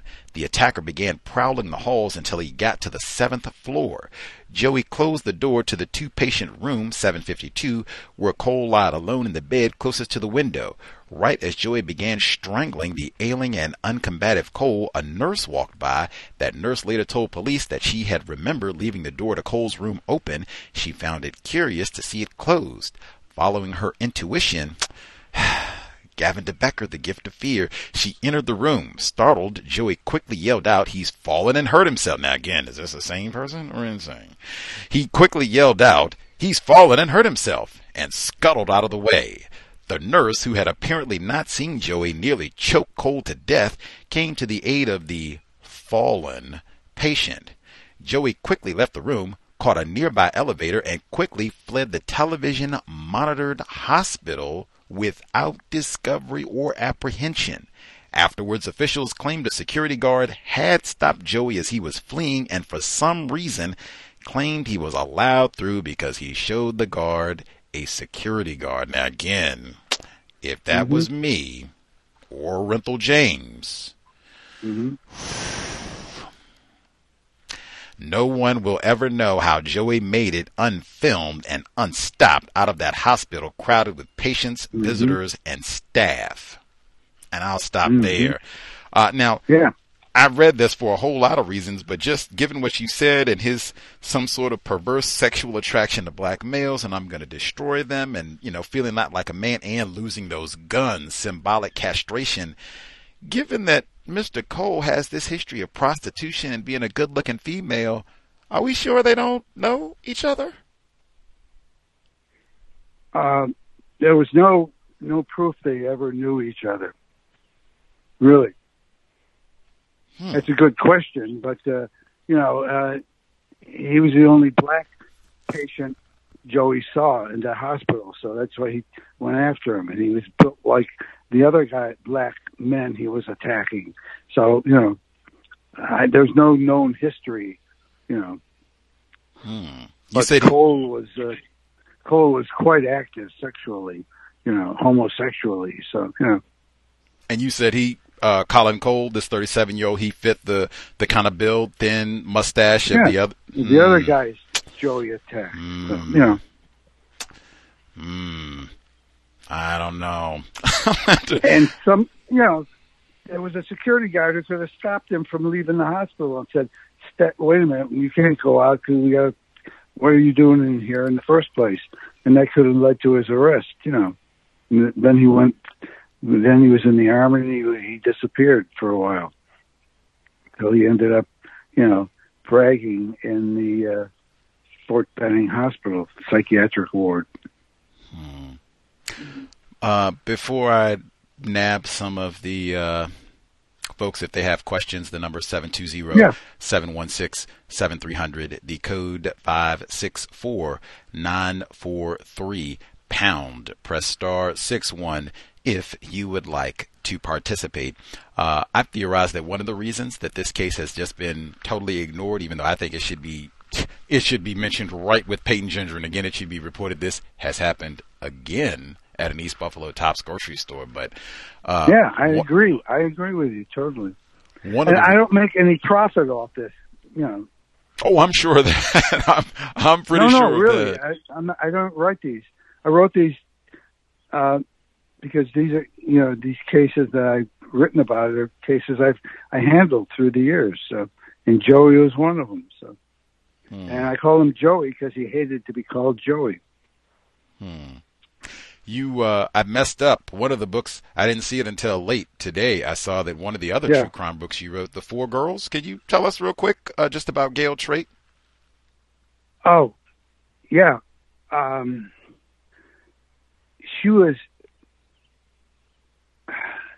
She gave birth to three young girls, and she had a son, an infant son, and she had clear mental problems, and she lived above on the second floor of her mother's house on the east side of Buffalo with her 4 young children, and she was taking nursing courses, so she knew anatomy, but she was also mentally disturbed, and she was having visions or something, and one day she ended up butchering all 4 of her young children, and she literally amputated some of her son's arms and legs. And when she came downstairs, she was covered in blood, and the ladies called 911. But when Buffalo police came, they thought she was one of the victims of the attack, and that the attacker might still be in the second floor. And I know this because I ended up becoming friends with one of the first uniformed police officers who got to the scene of the killings. And he said they went upstairs to the darkened apartment, and they started tripping on, tripping on the blood-splattered kitchen floor because she had so knifed her children, because they thought at first that the killer was still up there hiding someplace, but and she just sat down on the stairs, the front stairs of the apartment building, and was waiting for them when they came down, and they realized it was her, so they took her into custody. It was amazing, And what was her sentence? I actually covered when she was finally arraigned in the indictment on the murders of her 4 children, and she was so mentally unbalanced that as the judge paused during her arraignment, and he turned to his court clerk to check on what was coming up otherwise that day, I was, in the courtroom about 10 feet away from her in the spectator area, and she turned around and said quite firmly, "Where are my children?" Like she thought, who's holding, why didn't she have her children? That's how insane she was at the time. And I ended up as the only defense witness at her jury trial several years later. And I testified about hearing her say that during her murder arraignments. And she was convicted by the judge and the jury. And the judge imposed the maximum 25-year prison term on her for the 25 years. Yeah, 25 years. And the only reason she got a second trial was because the Buffalo Legal Aid Bureau attorneys, about 10 years after she was in prison already, finally put up her appeal because they were so overworked with other cases. They finally got her a second trial, and she was assigned an attorney who convinced her to go with just a judge, not a jury. And at the second trial, she was found not responsible by mental disease or defect. And she spent another 10 years in state custody, but this time it was in a state psychiatric facility, which essentially got her to realize what she had done and, got her sane enough so that she was finally released after 20 years in state custody. First 10 years in prison and then 10 years in the psychiatric facility. And she finally left town and went back down to Georgia, where she had relatives and where she originally came from. So, so I wrote the story as her 4 children were the 4 angels. That's what I called the book. What was the composition of the jury for the first trial where she was convicted? There might have been 1 or 2 black people on the jury, but it was mostly a white jury.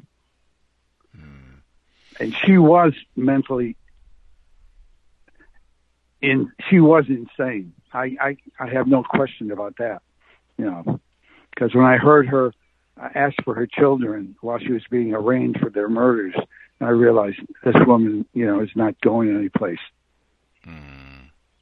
And, she was very sad.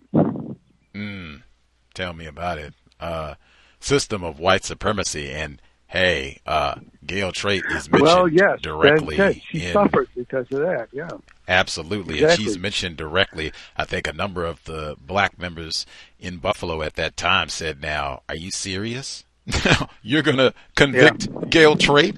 And then Joseph Christopher comes along and says, whoa. He's insane. Wait a minute. Like, are you serious? Yeah, well, his lawyers kept pushing to get him declared insane, criminally insane. But every time they'd have him examined, he was found criminally competent for trial, which meant he could understand what he did and where it was wrong. He may have had he clearly had mental problems, but they weren't enough that he couldn't tell reality. Come on. And when Dr. Russell Barton examined him before his last Buffalo trial in 1986, Joey clearly described the killings of at least 7 Buffalo men, and he admitted knocking the 2 black cab drivers out and cutting their hearts out and throwing them into some field someplace, and they were never recovered. And no one charged Russell in those Barton cases. Said, no, he was never charged with them, but he was sentenced to essentially a life term for the killing of a dark-skinned Hispanic and the stabbing of a black man in New York City, and for the 3, and he was convicted at his second trial for the .22 caliber killings of the 3 of his 4 victims. He was convicted by a jury of first-degree manslaughter for each of them. And the combined sentences put him away for at least 33 1/3 years to life. And the judge who sentenced him in Buffalo, a state Supreme Court justice in Manhattan, in sentencing him said, quote, "There is no doubt that the defendant is mentally ill, but it is obvious he is a tremendous menace to society, and it is my job to see that he doesn't menace society again." So he knew Joe had mental problems, but he wasn't insane. Totally insane. He knew what he was doing, in other words. Absolutely, no doubt about it. I wanted to just make sure that I get some of the information on the 2 victims where he's carving the hearts out of these victims. And this is after he's been reading news reports and, oh, wait a minute, they got the gun. So we think destroys the gun. And now he switched up his modus operandi. But time is right and exact. This was on NPR, like literally hours ago, as I was prepping to have our guest Matt Greiter with us on the program this evening. This was on NPR, World Dracula Day. Good morning, I'm Rachel Martin. May 26th was World Dracula Day, and people in Whitby, England came out in force. More than 1,300 would-be vampires assembled to set a new Guinness record.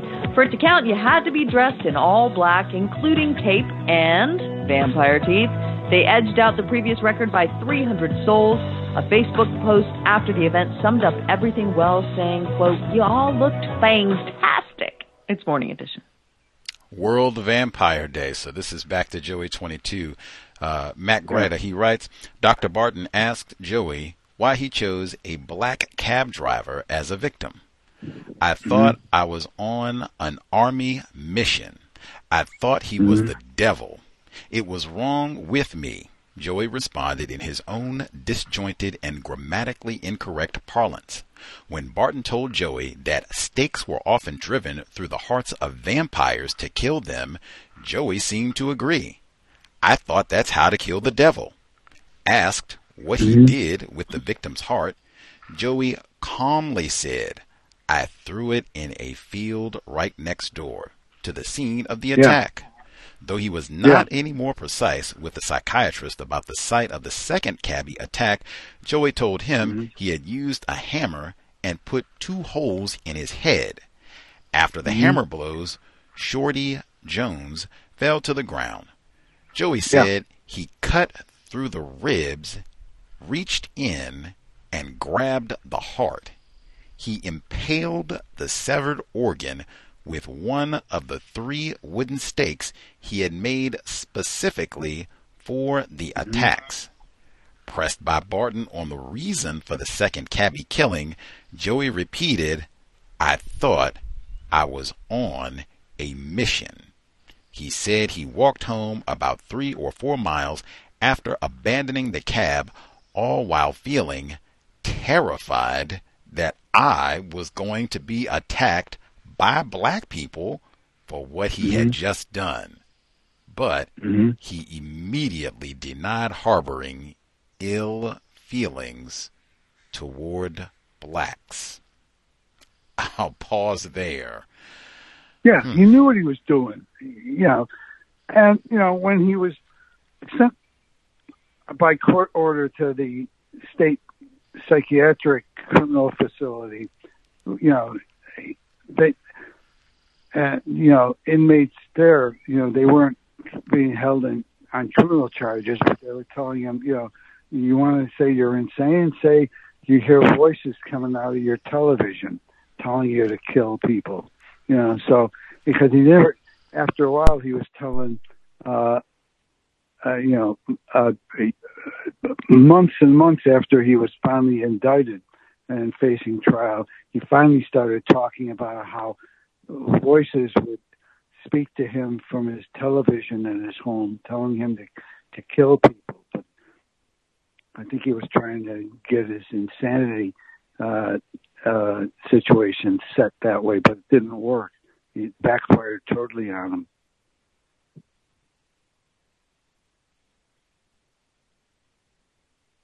Hello? Context of white supremacy. Sorry, I was trying to get myself unmuted there. I think this part is important as well, because I think so frequently black people are portrayed as being cowardly and never fight back. Like, these sort of things happen and they just, are chumps and just sit around and take it. And I've said frequently that is not the case, that sometimes these, when black people do fight back against white supremacy, racism, it's just deliberately. In fact, I can give you 2. One, you quote a report from Newsweek, October 1980, Fears of Black America, where they put everything in context with the Atlanta child murders in this case and some of the killings with Joseph Paul Franklin at the time, even though he hadn't been identified. I was at the University of Washington Library, and I was trying to get that. I had it. they have the bound volume. So this is hard copy. I go get the bound copy for September and October. I go to that issue. It's, I believe, October 27, 1980. I go to that issue to get this specific article. Someone has ripped it out of the magazine. Now they got tons of articles in there about the Klan arming and all kinds of other things that deal with racism. But this article, literally, you can see where it's been torn out of the bound library volume of Newsweek. That's one. And that sort of thing is common. We've heard James Lowen and others talk about going to research episodes of white supremacy, and somehow the whole, sometimes they say they'll go and it'll be like the whole microfilm will be gone. Whole hard gone. You can't even figure out like what happened. What, who knows? Mysteries of the world. The second one is, but one of the reasons that I think that this event is not talked about is because black people were not cowards and chumps. When these events started being reported, black people in Buffalo did not say, oh, we got to turn the other cheek. Oh, we got to pray. No. Go take it away. Yes, sir. Take it away. Yeah, they started, in cabs, driving in cars together, more than one. Sometimes there were reports that some black men would be driving their car and one of their friends would be hiding in the back seat, the back passenger seat, where he couldn't be seen if somebody had tried to attack his friend, but that, and some of them were walking the streets together, to protect each other. That's how it was dangerous at the time, until Joey went to the army barracks in the South, But that's the racial attitude you had at the time in Buffalo, and it still exists to some extent, But, then you got this 18-year-old kid who comes all the way from Central New York to shoot blacks in Buffalo. That's so evil exists. That's all I can say. You don't think Mr. Peyton Gendron? You don't think he knew about Joey at all? I'm not so sure he did, unless he stumbled on it on the internet. Apparently, he was quite active with social networking, but mostly racial things. So there's no way to tell. Maybe they'll come out, as he's put on trial. I'm hoping that it will come out. I wanted to ask as well, you give a lot of the quotes from the newspapers at the time. The News Archive is a great resource if any of the folks out there want to check any of the information. Like, it's a great way if you want to practice your sleuthing skills. News Archive has a lot of the sources from like the Courier Express and Buffalo News and all that. But you quoted Glenn Dunn's mother. She was kind of talking about the impact that this had on her, and she says, she told the Courier Express reporter that her bitterness over what she considered to have been the slow speed of the murder investigation was finally diminishing with the arrest and indictment of Joey. However, she added that if 7 white men had been killed, they would have been grabbing any black man off the street. 7 months? That really hurt me. Do you think she's accurate? I can't disagree with her. I covered police for many years, both in court and as a police reporter. So, I can't, but look, you can't disagree with her. See, we had some of the folks who dialed in with a question. You refer, I'll just read it right here. Yeah. You write, they were in Buffalo. Mr. Cosgrove, he's one of the attorneys who worked on this case initially. They were attempting to get federal intervention to get a task force and get additional funding to help them come in and figure out who was doing this in the first 7 months while all this is going on. They had a task force set up for the Atlanta child murders, so-called, but they were denied that federal support in Buffalo. You write that. Make sure I get the full. There we go. Cosgrove and his task force also began corresponding with Atlanta Mayor Maynard Jackson and that city's special task force on missing children, which was dealing with the horrors of serial killer Wayne Williams' systematic killings of up to 29 black youths and 2 adults beginning in 1979. Now, this came up before, important because we had already said this. Nobody was ever charged with the murders of those 2 black male cab drivers. Nobody was ever charged with those missing children, and not Wayne Williams, not anybody. So is it accurate to say that Wayne Williams is a serial systematic child murderer? In Atlanta, yeah. That's accurate to say? After Joey got convicted of the 3 Buffalo 22 caliber murders and the New York City attacks, the 2, they stopped. They didn't prosecute anymore. Because they'd expended so much money already in the investigation in both places that they decided, he's never going to get out of prison for the rest of his life. He's never going to get an early parole.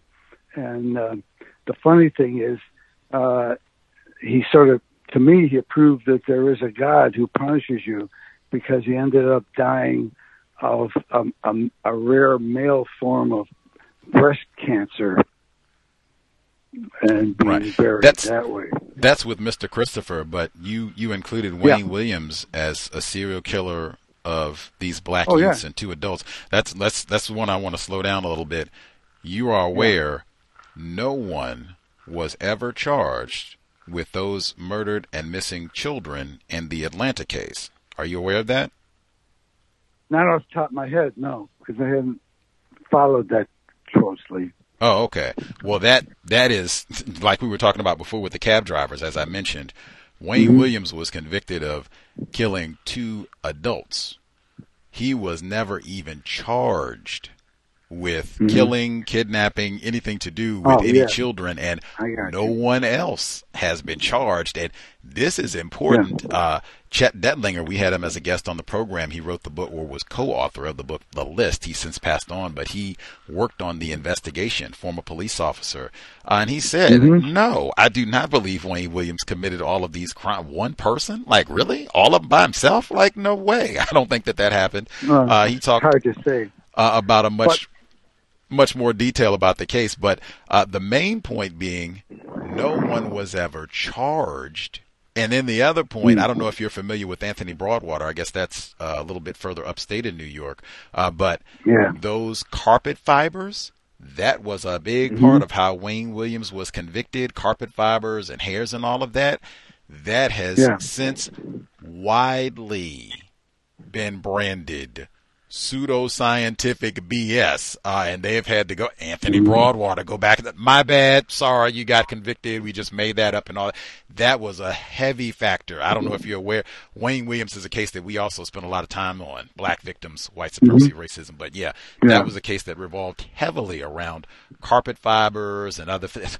Chet, he told us in 2009, he told us that is utter, what I just said, pseudoscience. They're going to come out and say that eventually, and they did. But you can quabble about a whole lot of things. The main thing, no one was ever charged with any of those missing and murdered children in Atlanta. Very important. Did you want to add anything?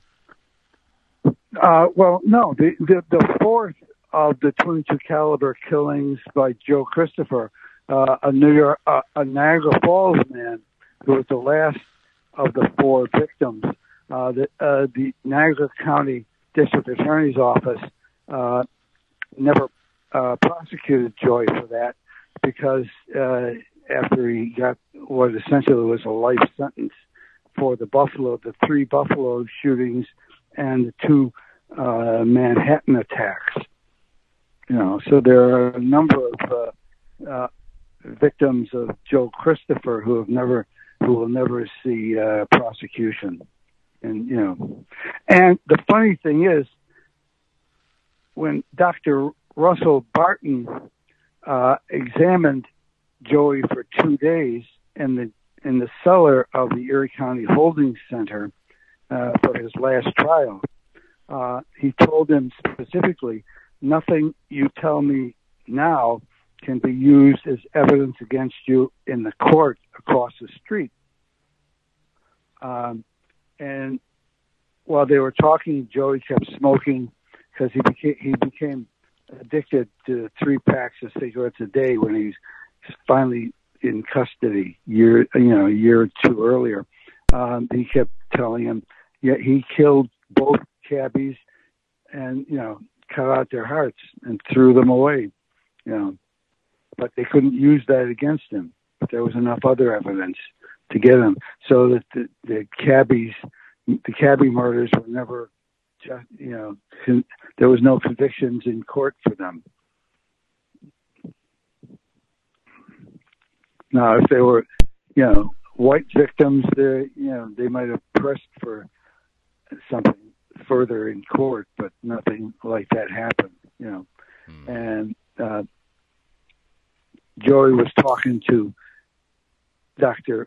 Barton in the cellar of the holding center after being told nothing he admitted to there could be used against him as evidence in court. So it wasn't. But he admitted killing the 2 cabbies and cutting out their hearts. So context of white supremacy. Yes. We'll nab some of the folks who dialed in. Yes. Let's see. Retired firefighter in Florida. Did you have a question? Our guest, Matt Greiter, 50 years of journalism in Western New York. Did you have a question, retired firefighter? Yes, sir. I actually have 2, if I can. Number one, to the guests, do you have any tips or any information that you can relay to us as a white person, to prevent such attacks that took place in Buffalo, New York, so black people will be aware of it and able to prevent such tragedies happening to black people? Do you have any tips for us that we can be ahead of such attacks? No, I mean, I was in the U.S. Army in Vietnam, where I shared bunkers with a lot of black men and African Americans, and I don't know. I don't consider. I'm not a racist. I've had black friends for years in the Army and out of the Army, and even through my journalism career. So you just have to be careful. That's all I can tell you. I don't, well, no, that would be a political thing. I think LBJ's Great Society created problems, because as I keep reading it, in the 40s and 50s, black families were quite close together, and they had very few criminal problems. And really, the problem of criminality in the black community didn't really get started until the Great Society, when women were just paid for having every child, even when they were unmarried. So you just have to be careful. That's all I can tell you. Okay. You kind of, I didn't really get it as far as any tips or anything, other than you basically stated that you don't have any tips. I deal with black male children on a weekly basis, and I would like to have something additional to say that's coming from a white person on the subject of how to protect themselves or assist others in such attacks that has been happening lately. Anyway, I guess I have to accept whatever you stated to me. But the second question is, yes, go ahead. Being that you were in Vietnam, could you give us some examples of racism, white supremacy being practiced on, number one, the people who are called Vietnamese, and number two, black soldiers who were in Vietnam with you? Well, I had a lot of buddies in Vietnam who were black, because I started out even though I became an Army correspondent because I was in the Signal Corps, but I was on a fighter base in I Corps where there was still a lot of fighting, and I had a lot of black colleagues, enlisted men with me there, and I've never had any trouble with dealing with blacks, because I don't I'm totally ticked off by white supremacists.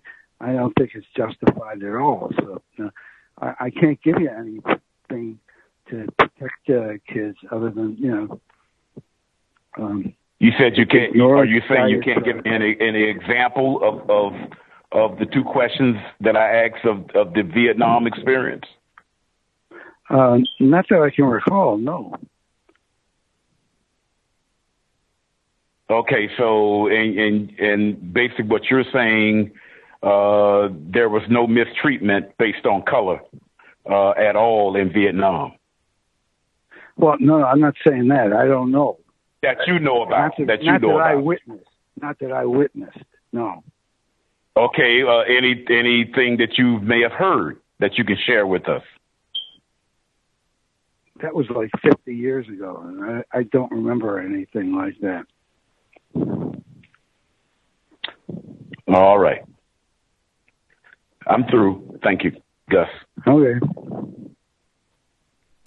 Our caller, much obliged. We were there fighting together, Let's see. Our caller, 1159. Did you have a question for Matt Greiter? Greetings, Gus. Greetings, Matt. I have two questions, if I may. The first one, Mr. Matt, is should non-white people be suspicious of all white people of being capable of being Joeys or capable of harming non-white people in a manner of ways? Should we be suspicious of all white people? I don't. I'm having trouble hearing it. Should non-white people be suspicious of all white people? Because we don't know who are the racists, who are the ones who are going to be attacking us randomly. But should we be suspicious of all white people? I'm not sure. If you see somebody who's making racial comments, you should, ignore them and just don't associate with them. Okay, my second question is what do you think about the behavior pattern of white people attacking their genitalia and also attacking non-white people, particularly black people? I don't know.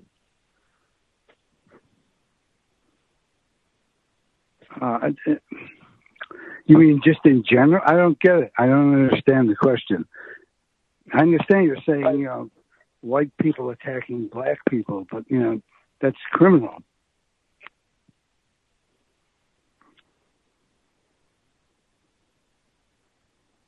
Hello? I heard you.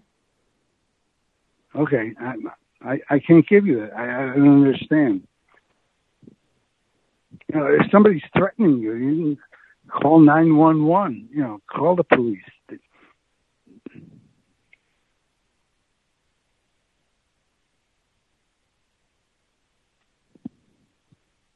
I have a follow-up question for something he said, if possible. Let's hear it. Let's hear it. Yeah, go ahead.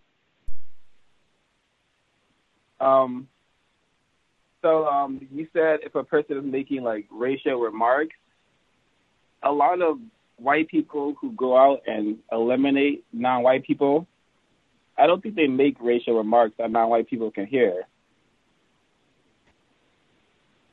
So with that being said, for non-white people to be safe in the system of racism, should we be suspicious of all white people who are capable of harming non-white people?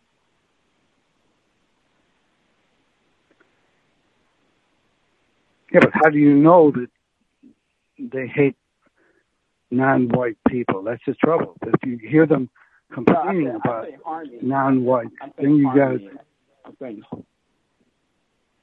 I'm saying harming, and we don't know if they want to harm us or not. But that's why we should. Well, if somebody threatens you, you got to call. You know, you got to call 911. I can't give you any better example than that. You know. Understood. Thank you. Much obliged, sir. Dread138, did you have a question for Matt Greiter? Dread138. Yes, good evening. Can I be heard clearly? Yes, sir. Yeah, go ahead. All right, great. Good evening, Mr. Greiter. Good evening, Gus. Good evening, callers, listeners. I have several questions. I'm going to try to get to the main points. Mr. Greiter, were you raised in the Buffalo area? Yes. Yes. Okay. Great. Born and bred. Spectacular. So now you are very familiar with this incident. And since writing your book, are you often asked to speak on this incident of terrorism of Joey? Not really. No. As you call it. Not really. No. Okay. Thank you. How do you frame the killer, Joseph Christopher's brutality? Do you see it as an individual action, or is it part of a larger pattern of dedication to the system of white supremacy, where people classified as white must mistreat and abuse those who are classified as white? I'll mute there. Thank you. He seemed to have a pattern of attacking black men or dark-skinned men who were all eventually were not heavily built. In other words, that they couldn't fight back against them. Because apparently, before he started his criminal career, he actually tried to attack another black man on the east side of Buffalo. But that man slugged him or something, and Joey ran away. And that apparently took place several weeks before he killed the first of the .22 caliber victims. You know. And the other problem at the time was 2 weeks, this came out years after he was convicted and in prison already for life. 2 weeks before he actually started the .22 caliber killing spree, he went to the Buffalo Psychiatric Center and said he needed some psychiatric help because he was having trouble holding a job and, you know, things like that. So they tested him, and the doctors there said there's no reason for him to be held for mental treatment in the facility. because it was a psychiatric hospital in Buffalo. And then 2 weeks later, he started the 22 caliber killings with the killing of the Dunn kid. So that shows a problem with the state, the country's psychiatric industry, because he could the killing started when he would have otherwise been in custody in the psychiatric center and being treated for mental problems. But they said there was no need for him. He could come back for outpatient counseling, but that's about it. But he never went back there, and he started this killing spree. So that's a fault of the system. Did that answer your question, Druid 138?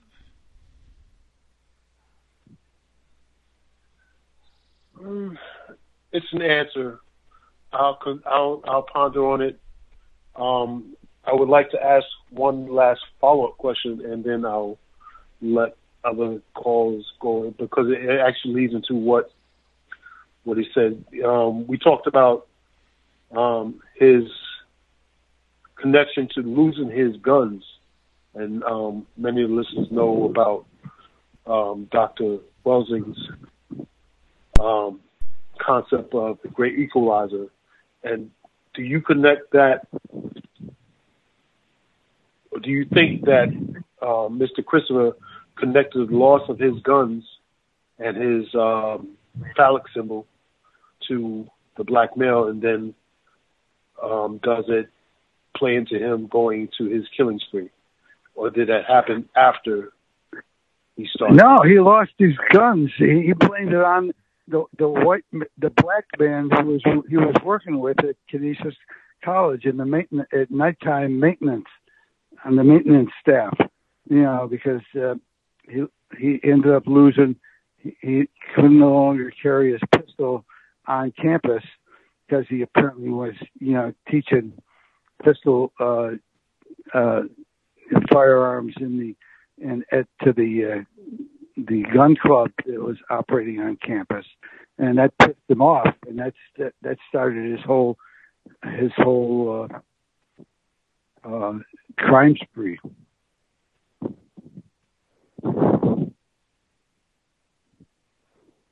Much obliged, Dread 138. Just two quick questions before we let you enjoy the rest of your evening. One of them was, go ahead. Do you see any connection with Christopher? He extracts the hearts of these two black male cab drivers. Do you see any connection between that and the long documented history of white supremacists castrating black males, mutilating their bodies, keeping, body parts in jars as some sort of souvenir? Do you see any connection between those activities?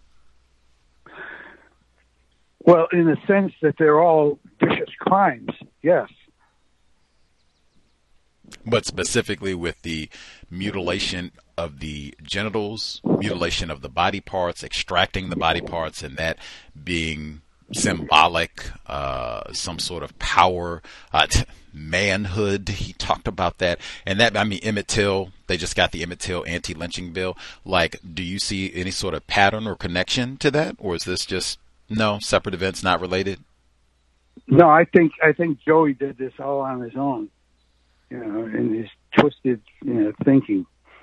He was not insane as such. Because a really insane person, just babbles. He can't. He had things planned out quite carefully. You talked about Ed Cosgrove meeting with Joey's white widowed mother after all this was over, and she's a nice woman and blah blah blah. Did he meet with any of the victims of the black family? I don't know. There was no evidence that she did, you know.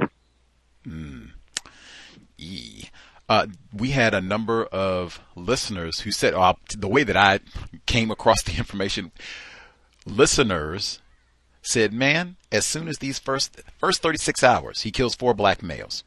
As soon as this happens, they should have had a press conference. Hey, black males, be on alert. We've had this happen. They all seem to fit this profile. Like, hey, look out, blah, blah, blah. They should have had a press conference. I looked, the Buffalo Challenger, October 1980, they said the same thing. They should have had a press conference to let us know, as opposed to waiting and waiting and waiting. And this continues to be a problem, and especially throughout New York, the Niagara and all the rest of these areas, Rochester and New York City and all the rest of it. They should have had a press conference. Do you think they should have just done that? Hey, black males, be alert. Yeah.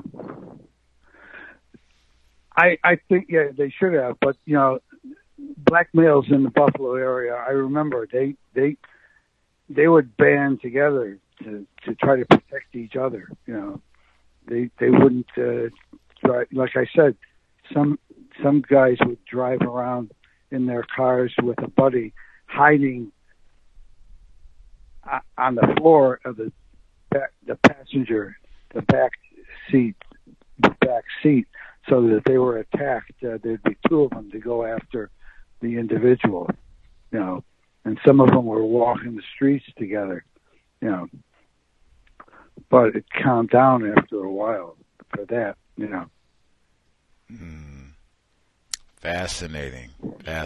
But you're right. They should have done more to begin with, you know, but.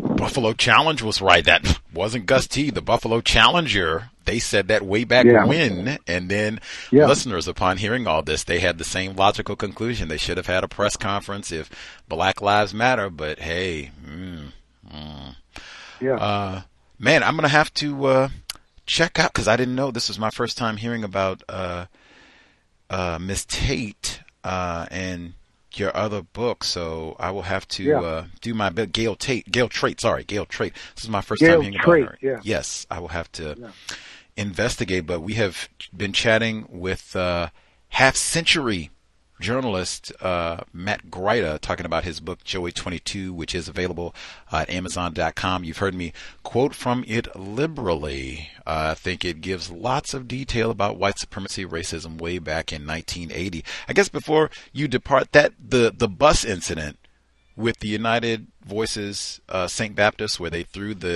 I guess whatever was some object and injured the bus driver, and the white card came by and did the white power salute.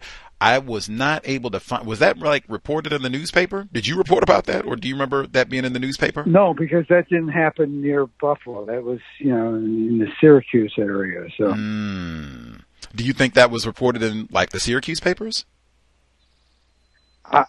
It might have been. I'm not sure. Okay. This might be out of your, I guess I told one fib. So one more. Do you recall at any point, this would be in the early, are you familiar with Anthony Broadwater, the black male who was exonerated recently? He was convicted of raping Alice Sebold in Syracuse. She was a Syracuse student at the time. He spent 16 years in prison. This happened at the end of 2021. Are you familiar with Anthony Broadwater, that case at all? Only vaguely. Okay. No need that he was acquitted after a while, you know. Got it. Exonerated, but got you.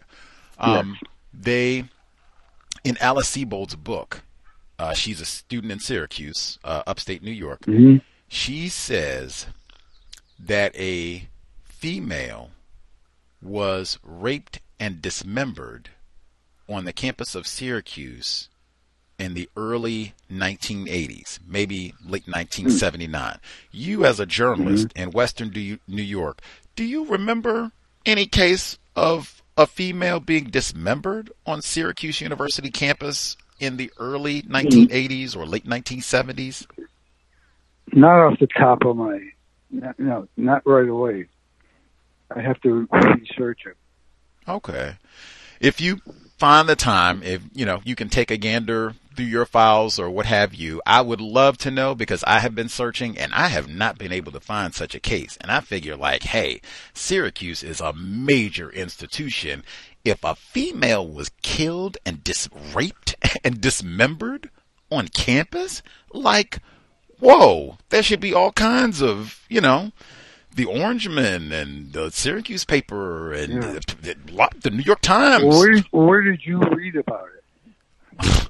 The book Lucky. Alice Sebold, she says that this is why the book is called Lucky. She says at the very beginning that the police officer, after she was allegedly raped, the police officer told her that a girl was raped and dismembered in the exact same spot where she said she was raped. It's like a tunnel on the campus of Syracuse. He said he told her she was lucky to have survived because this female was raped and dismembered there.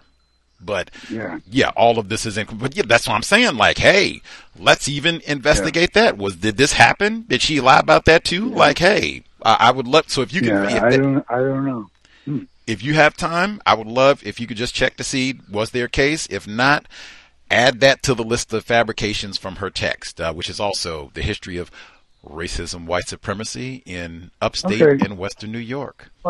Well, if I find something, I'll give you a call. I got your number, so no problem. Appreciate it. Again, Mr. Matt Greiter, thank you so much for spending some time with us this Memorial Day evening. Appreciated chatting about Joey. Thank you. Enjoyed the book. Thank you, sir. Thank you very much. I appreciated this. Yes, sir. Take care. All the best. Yes, sir. Yes, sir. Thank you. Remember, if somebody gives you trouble, call the authorities. Don't,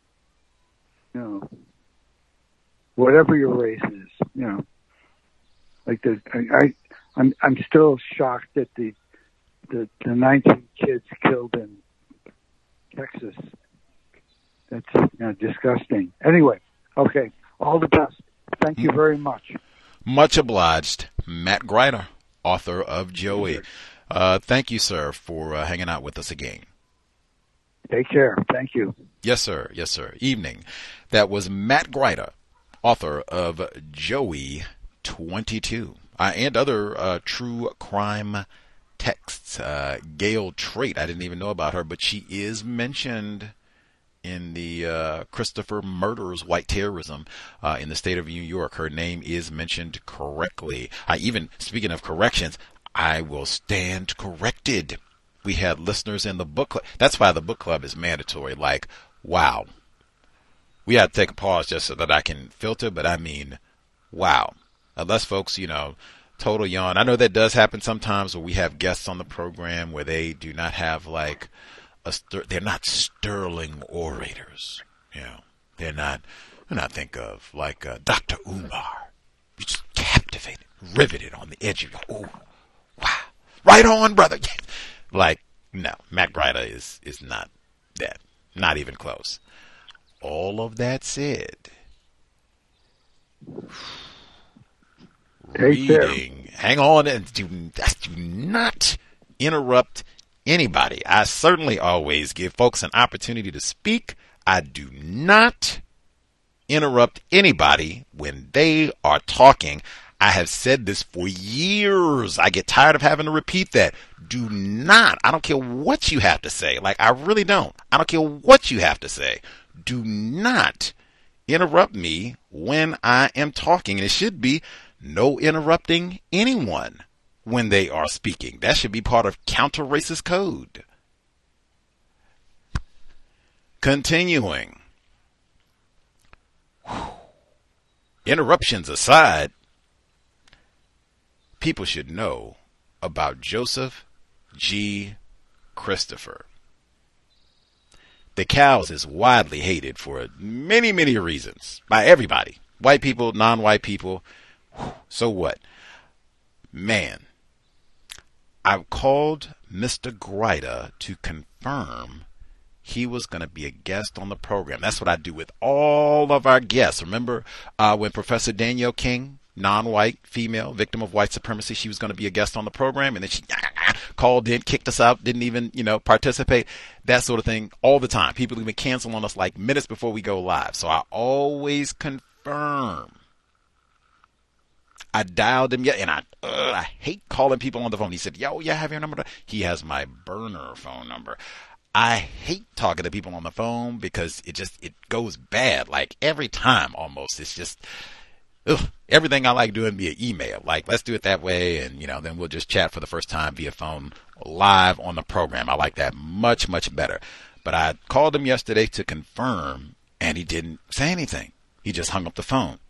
Now, for total info, he's obviously New York State. I'm in Seattle, Washington. I called him. It was 4:30 my time, approximately 7:30 his time. Now, I wanted to call him earlier, but wow, the plantation was difficult for the Sabbath. Maybe, so-called holiday weekend, whatever. But it was a rough Sunday. Delayed me being able to call, even though I said, hey, he agreed to do the program at 8 p.m. Eastern. Like, I'm going to have to call him 30 minutes even later than this, 24 hours later, to do the program for 2 hours. So he should be okay with a quick, oh, we're doing the program tomorrow? Yay, nay, okay. Not taking up the whole evening. He didn't say anything, so I didn't know, like, uh-oh. Is he not, not talking, I'm not messing with you crazy niggers. I deleted the program because I didn't know. Said I'm not, going to have people false advertising like, man, Gus, you see coming on here. Because I told people Saturday, I read a little bit from the book and everything. That sort of thing. I mean, you have no idea. Interrupting me, ready to call somebody a coon, really challenges my patience. Wasting my time is even worse. Like, super name calling. This one, however, though, by the time the confirmation and everything had happened, like, I'd already read, like, almost the whole book, basically. I had like 2 or 3 chapters left, but I basically read the whole book and done the promotion and things and all that, had everything ready to roll, like, lots of time invested. I'd spent days reading the book and everything.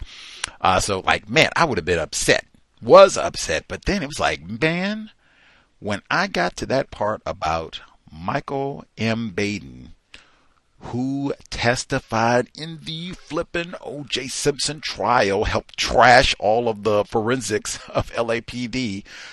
O.J. flippin' Simpson. Your world, Juice, your world. When I got to that part that I read from his book, Unnatural Deaths, where he talked about all the homosexual racism, his attraction to black males, man. I was like, now, how upset can you be? Because you maybe wouldn't have read this if you wasn't going to be a guest on the program. And now you got this extra book and extra information. And then I was really upset. Like, man, this book was published in 2014.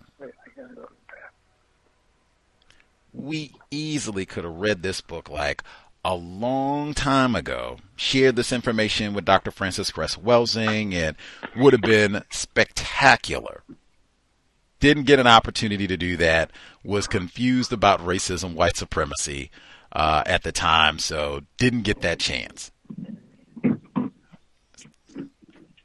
Let's see. Oh, okay. Didn't get that opportunity to share, but I mean, wow, it would have been awesome to share that information with Dr. Frances Cress Welsing, just to hear her thoughts on the theory of white genetic annihilation and what happened with this case, because I never heard. Dr. Welsing lived through all of this. 1980, she lived through this whole time period. I'm assuming that she would have had to know, like, I can't imagine Dr. Welsing not being aware of this case. Like, that just doesn't seem possible.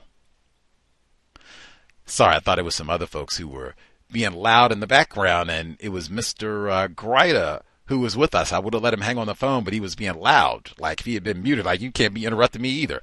Sorry about that for the other folks who were with us. You can just dial back in. My apologies. Thought it was folks who were talking or being disruptive on the line. My bad. Dial back in. Don't like having disruptions taken away, distracting from my train of thought. Anywho, but I would have loved to hear Dr. Welsing's thoughts on this. I just can't imagine her being alive, working on the ISIS papers in the 1980s. She had known Mr. Fuller at that point. I cannot imagine like her not being aware of what was happening in Buffalo. That just seems totally like 1,000% impossible. So she had to know about this case. It would just be how much detail. Or like she would have to remember, like, oh yeah, that's right, Buffalo, blah, blah. Man, did you read this? Like, do what? Attracted to all, and I don't know the Colin Cole case, if he knew him or not, but I mean, you got a black male who's known to be a sex worker and a female, and he just happens to find this black male in the hospital ward. He said there was no evidence that they knew each other, but wow. Neely Fuller Jr. said with Jeffrey Dahmer, that is the goal of white supremacy racism. He said, I normally don't even pick out someone as like a representative of white supremacy racism. He said, I wouldn't pick Adolf Hitler. I would pick Jeffrey Dahmer. The fungibility, remember that from the Man Not, Dr. Tommy J. Curry? The fungibility of black males. A thing. You're not a man, not a boy, just a thing. Take his sex organs, take his heart, fingers, body parts, all that. We just talked about that with Zachariah Walker. And then they hear all the way through, not just consuming these black males, and then he's upset because they're calling me a faggot, saying I'm not a man, teasing me because I wet the bed. What?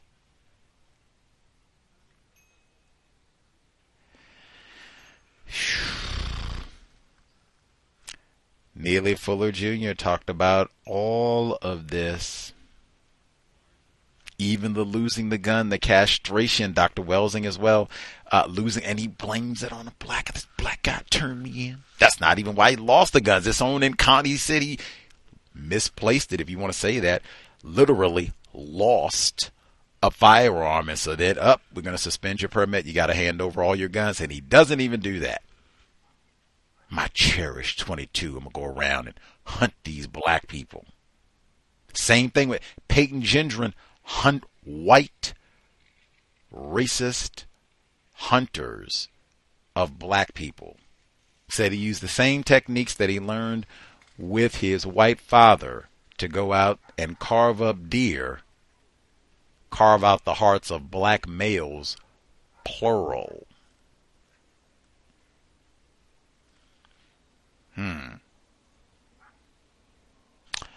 We'll see if folks have thoughts.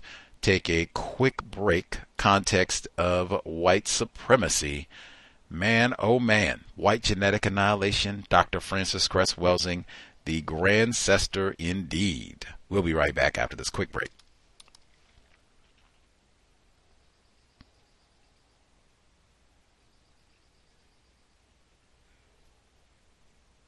And from the late 1960s, after the death of Martin Luther King and the riots and the upheavals and all like this, and black people with their fists in the air and all like that, and trying to stumble and fumble and find their way and get focus, the white supremacists made a blueprint and put it into action. And that is, I'm going to have these people so confused, they don't even know what they started out to do. And by the late 1970s, they had just about completed it. And we've been on that ever since. And you mentioned something very important. They are more comfortable than ever. But see, it's like making gorillas comfortable in a cage, or monkeys, or pandas. You still got them in a cage, but they're comfortable. See, so give him some bling bling. It's like giving an animal a brand new car and training the animal to ride up and down the street in it. And then you stand back and point at the animal. Like one white man said in the late 1950s.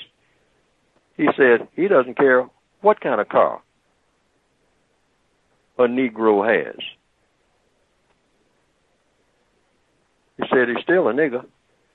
And when he rides by in a shiny car, to him, it's just a monkey in a car. White people built a car, put a monkey in it, trained the monkey to drive the car, so now you're looking at a monkey in a car. See, but black people don't see themselves that way. But this is how the white supremacists see us, and they are the ones who run our business. And we have to know that when they look at us, that's what they see. That's what they see. That's what they see. And at a subliminal level, what they see begins to spill over into our brains so that we, at a subliminal level, see each other that way. And indirectly see ourselves that way. Context of white supremacy. The book club is mandatory. Woo. We haven't even gotten to any of this in the book club. The book that we are reading, the difference is, that was one I should have asked him. He did say he didn't want to talk about that book. He said that Catherine Pellinero, who wrote Absolute because I read this book, I now know where she got the title from for a book. That is lame as well. White woman wrote this book, and a white man wrote this book. Either way, the book club is mandatory for so many reasons. I don't know if she's going to cover all of this in her book, but apparently she wanted to talk to Catherine Pellinero. She wanted to talk to Matt Grider. He said he just didn't have time for all of that. But he said she's a good-looking white woman. Get that in. But anywho, that book is substantially longer than this book. This is kind of a short, he's a journalist, so right to the point, boom, boom, boom, boom, right through all of the events. That book, we're only in like September. We've read, I think, the first 5.5 chapters.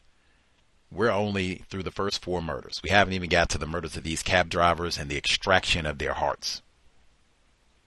That's why it's mandatory, because it seems like that one is a much more comprehensive, slower telling of all of this. This book has a lot of detail, Joey 22, but that one is substantially longer, so we'll have to see what all she covers. But I mean, and people don't know this.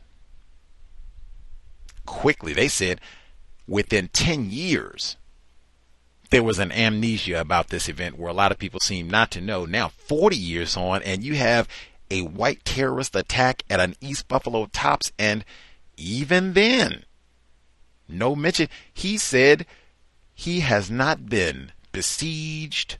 Oh my God, this happened before? Geez, you got to come on here and explain. Nope.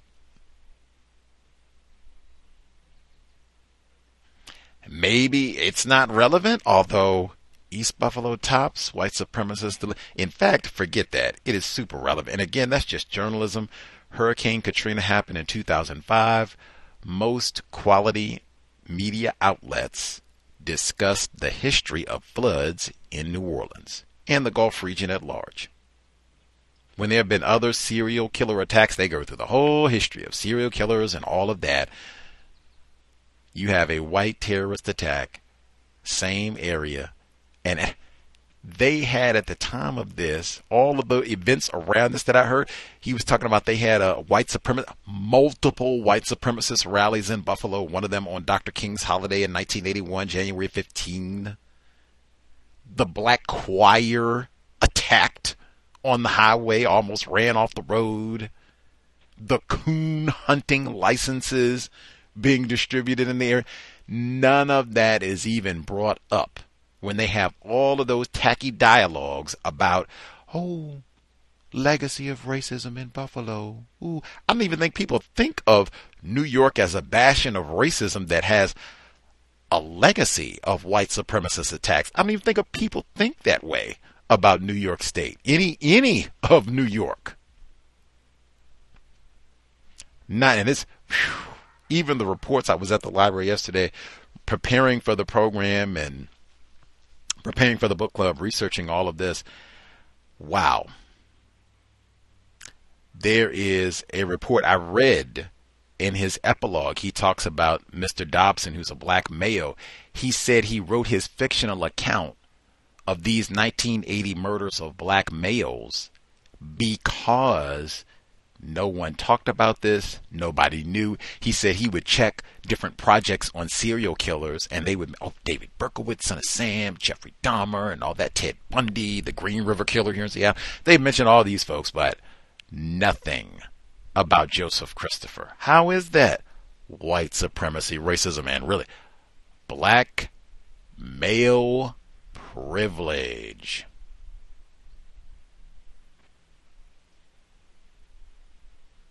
But that's why this is so important. And again, black people fighting back, because we just talked about that, Jackie Robinson and all of that.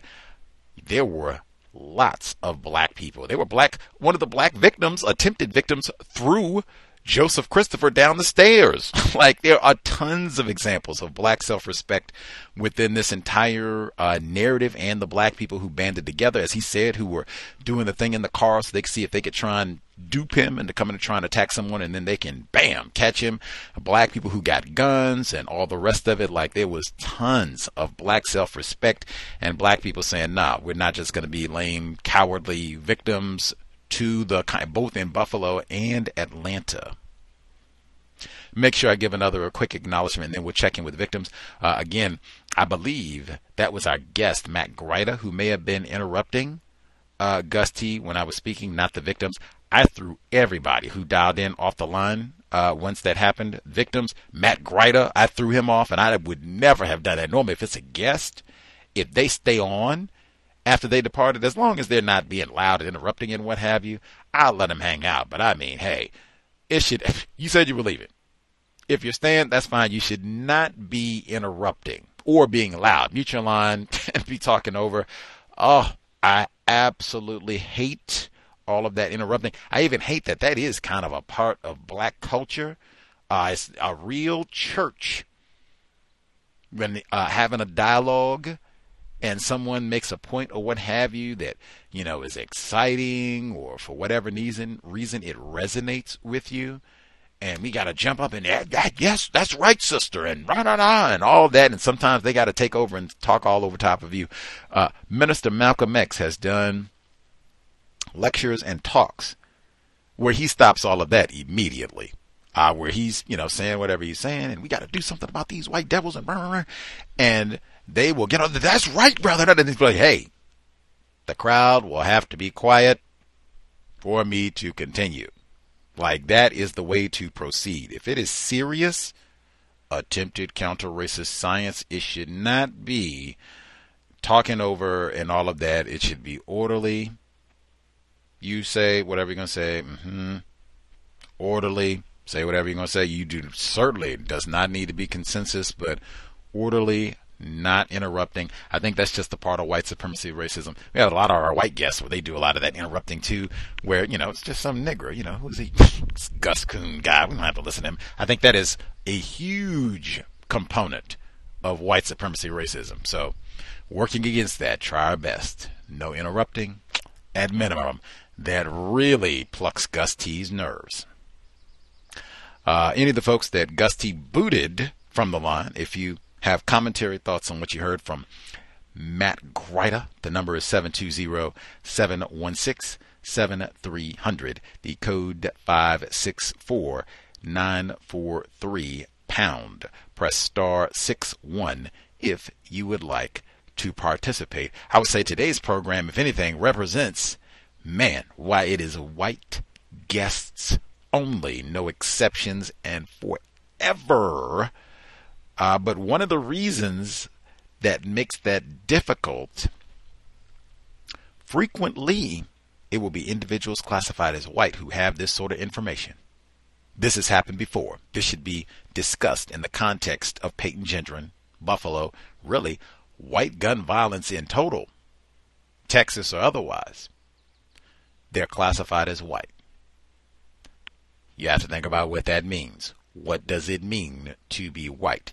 At the very beginning, with the definition of racism, many times, what they say, that metaphor like pulling teeth to get information, can't answer the question, deviating to other things. When he was talking about Glenn Dunn, and he pivoted to him being a car thief and all this, and he didn't look like a child. He's huge, he's got these big muscles. He looked like Hulk Hogan. Didn't we hear that about Michael Brown Jr.? Now, at least he was 18. I guess by law, I mean, that's, you're a man, not the man. Glenn Dunn is 14. I've worked at a school. I've seen many 14-year-olds. I was 14. I was a large 14-year-old myself.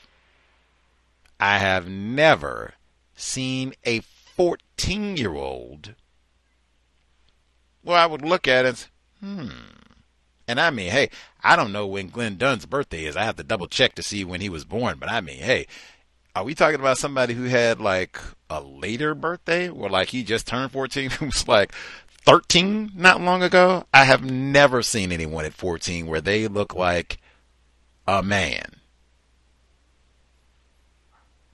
That's the sort of thing. It can be difficult. I know sometimes even for listeners where they're like, man, it's difficult. This writer dude he's not all silver tongue and all that. I haven't really talked to any black people who have any expertise about Joseph Christopher or this time period. Mr. Grider, bad memory and all, he does, and he wrote a book about that, so you can help jog his memory. Therein lies the challenge. Frequently, they will be practicing racism, white supremacy. In between, they do have some accurate information. Therein lies the challenge. Star 61, folks have commentary. Anything that stood out they would like to share. O.J. Simpson.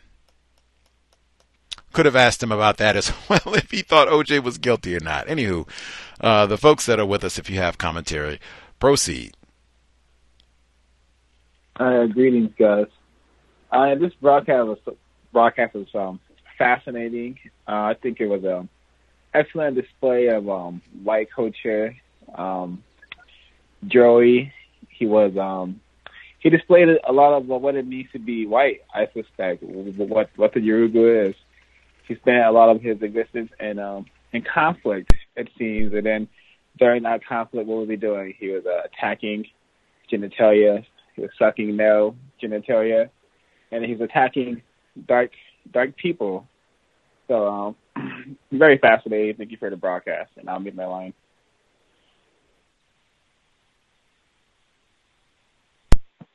Reading more important than watching television. Any of the folks who have seen the FBI Files video that is available on YouTube, on this case, I have not watched it. And I mean, real talk, it will have to depend. Like, depending on what you all say, I might not watch it. Normally, I would at least take time to watch the video, but I mean, real talk.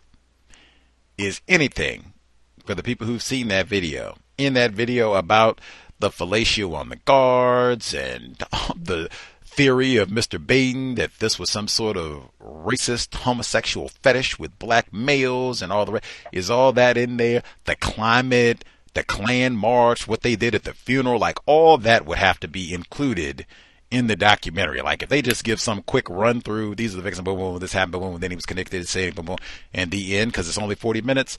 Yeah. Reading is way more important than watching television. No contest. Other folks? Yes. The two questions that I asked the guests,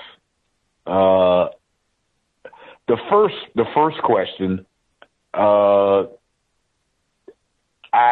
understand that he is not something that he probably would have said. I'm not an authority on making suggestions to children, but as a journalist, he comes across a lot of information.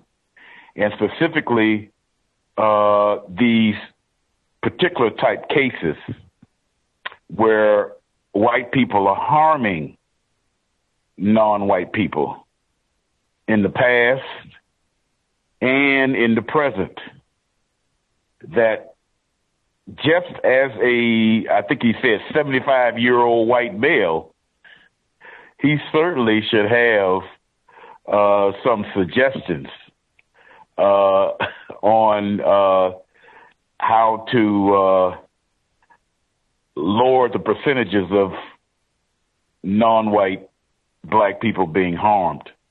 But nevertheless, I wasn't expecting anything more than what he actually did. But even so, with the Vietnam question, now I'm like, I don't know if he did any combat, anything like that, but as a journalist, I think he said, correct me if I'm wrong, he said he was a journalist in Vietnam, and I'm thinking he was a part of the military, not a journalist like for ABC or something like that, but in the military. And when you go to Vietnam, do a tour in Vietnam, you were there for 9 months. Out of that total year, you're at least there for 9 to 10 months. And I worked with a lot of people that was his age or older that went to Vietnam, and they had all kinds of stories about racism, white and non-white, and he couldn't come up with not one. I find that probably him not telling the truth. He just didn't want to bring that up in the program, perhaps. And that's all I have to say. Thank you.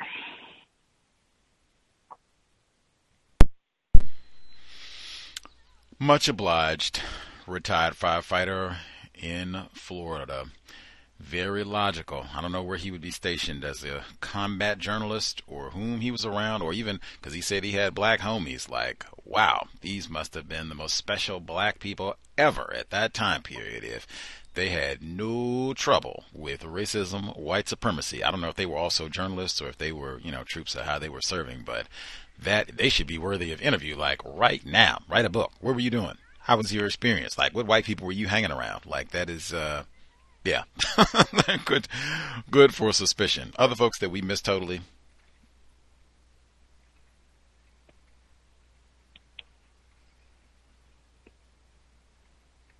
Okay, didn't have any thoughts. Grand. Just Catherine Pellinero's book. We haven't even got to the part where he begins cutting out the hearts of black males and these other attacks.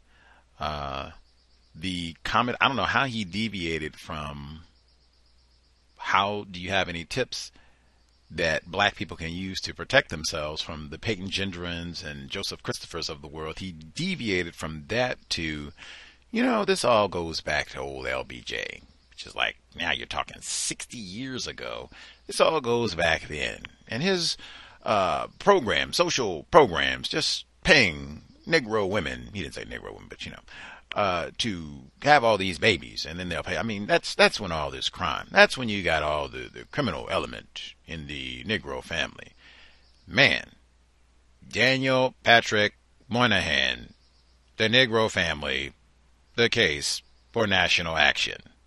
That is tired and old, like, wow. And even because he prefaced it by saying, ooh, I don't know, that's getting political. Like, he said that in the response, like, what? We asked, like, what can be done to keep us safe from white racist assassins? And we're talking about no-count welfare queens? Like, what? What? That's why I said it can be very challenging to extract, man, we need to get this information on him getting these hearts out, and he lost his gun and blamed it on the males. That white genetic anomaly. That's exactly what Dr. Welsing said. And he's taking the hearts out. Did he eat the hearts? Who knows? All of this, he's performing fellatio for extra food? What? He kills this black guy because he thinks he called him. All this is important, but man. Daniel Patrick Moynihan, the Negro family, the case for national action. Long, I mean, like 5-year-old bread stale metaphor, racist trope. Pregnancy, the sexual component there too. Sex crazy, got to be birthing, more nigger babies all the time. Incidentally, I did play that segment from Death Wish. Charles Bronson. That is mentioned in Catherine Palinaro's book specifically, where it was hinted, and he even says in his book that there was a theory that the person doing this was trying to avenge some sort of sexual crime, ostensibly by a black male, against a family member. That's the whole theme of Death Wish. You have bands of rapists, generally with black males, and I mean out of this, some of the most graphic. This is pornography. This is not soft porn. This is like straight XXX pornography. Rape scenes, the most graphic rape scenes that I've ever seen in film, and the great Lawrence Fishburne, like Blackish Lawrence Fishburne, Matrix Lawrence Fishburne, is a black male rapist in Death Wish 2. Gang rape, in fact. This, and they made like 50 of these. Like I said, they remade it, but over and over and over, this is being played. And this, people were saying, maybe the killer watched this. I thought, maybe he did. He would have had to see. Even when I played the sound clip, right? At first, I'm like, oh, that doesn't sound like anything I want. He said, the gun is the penis. Maybe one of those folks. He's talking to Charles Bronson before he starts killing folks. Lots of black males. He says, maybe you're one of those liberals. You think the gun is an extension of our penis, and that's why we're doing it. He says, maybe it's true. And then even the white guy says, well, maybe that is true. And then they get the... Grida said, I don't know what that is. That doesn't sound like something I watched. Then as soon as I said, oh, that's old Charles Bronson. Oh, yeah. They made 1 billion of them. How would you miss it? And it's set in New York City. That's your state. Of course you saw it. Probably saw 5 or 6 of them. White, because that right there, white culture. And that right there, he said about the murders in Texas and all the gun violence. Charles Bronson, we celebrate this. I'm mad, so I'm going to get a gun and go out and kill, generally, some black people. And they have scenes, same thing that I read with the police department. They said at police precincts in Buffalo, and Grida said he remembered this. Black officers said that they had, they would see pictures of the suspected killer of all these black males up. My hero.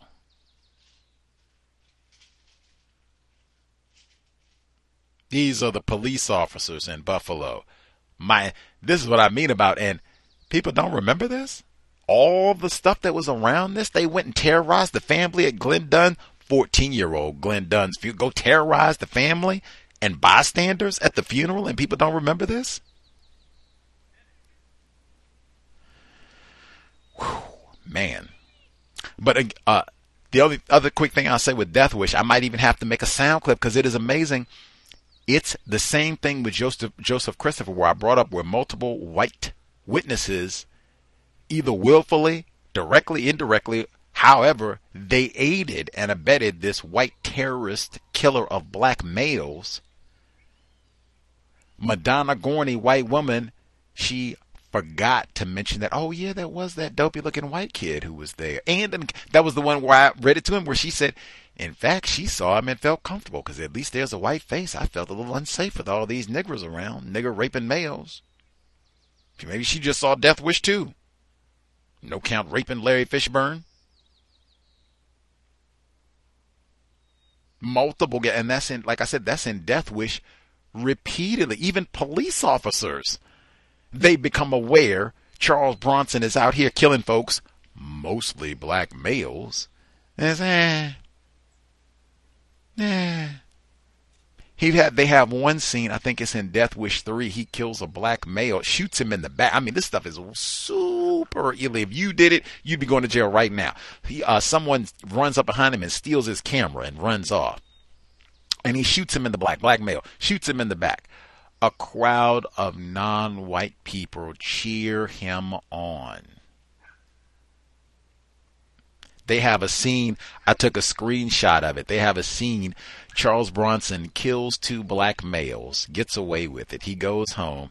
He's watching TV and drinking a dark liqueur. He's listening to reports about his vigilante acts, and they don't have a suspect, and blah, blah, blah. And the people that he killed have long criminal records. They're nigger males, of course. Just like Glenn Dunn, same thing that we heard. All these black males that get killed, but they stole a car and all this, and they're drug users and prostitutes. As he's sipping his scotch, Charles Bronson, he puts a magazine down, and the front cover of the magazine is about the lynching, about the vigilantism, and it's got a picture of a noose over a stoplight. And they pivot from that scene to a party of white people talking about the vigilante killings and saying that in order to create so-called racial equality in muggings, because mostly muggers are black people, they would have to make more white muggers. And everybody thinks this is so funny. And Charles Bronson is at this party having a good chuckle. Hiding in plain sight. Same thing they said about Joey Christopher. Hiding in plain sight. But that's all of this is white culture. Joey Christopher, I got my love of guns with my dad. We go out and hunt. Carve up a buck. That's what he said. His dad died. Lose my guns. I'm been castrated. Go out and kill some nigger males. Incidentally, he did get accepted into the Army. They have been talking about so-called extremism in the armed services. Haven't they had tons of reports about that? In fact, they've said that some race soldiers, they go to the Army to get more training so that they can become more adept killing niggers, practicing white supremacy racism. College dropout link as well. I'll take that with Mark Furman and Joseph Christopher. Anywho, as I said, the book club will be here on Thursday, 8 p.m. Eastern, 5 p.m. Pacific. Catherine Pellinero's book, Absolute Madness. We have only read 2 sections, so we'll be able to go over all of this in greater detail. This should be mandatory. You're a Cows listener. You live in New York, like, oh yeah, you should know about all of this. Especially they're sitting around with the audacity to try to get as many white people, Buffalo, Western New York as possible. They got the audacity to say that they want to talk about the legacy of racism in Buffalo. Well, let's start right here. Book Club Thursday, 8 p.m. Eastern, 5 p.m. Pacific. Any last comments folks need to get in? Are they satisfied?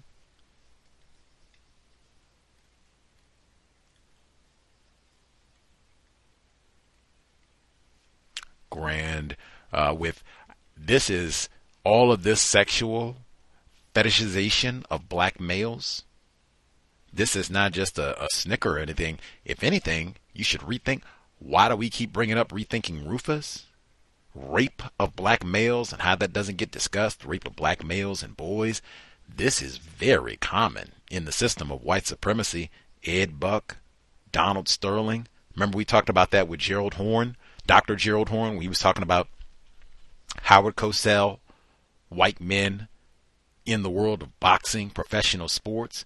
I'm just here to see if I can sexually proposition a black male, Larry Holmes, or one of these black male heavyweight champions, big brutish black males, physiques, proposition them sexually. Dr. Gerald Horne, in that context, he said that it was a white high school coach who was doing the same thing for black boys.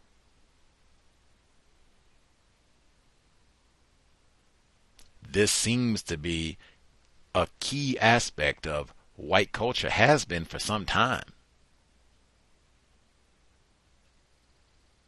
Studying white supremacy, racism, what it is, how it works. In Ed Buck, didn't that just happen? White guy in California, drugging these black males. Black males, they have some sort of criminal record and all the rest of it, just like what we heard Colin Cole, some of these victims, same thing. They just keep doing the same thing. We either forget, don't study racism, white supremacy. We're confused, terrorized. Either way, victims, Jeffrey Dahmer, most of his victims were non-white, lots of black males. They even theorized that was like Joseph Christopher, why he got away with this for so long. He's white, hide in plain sight. Victims are niggers.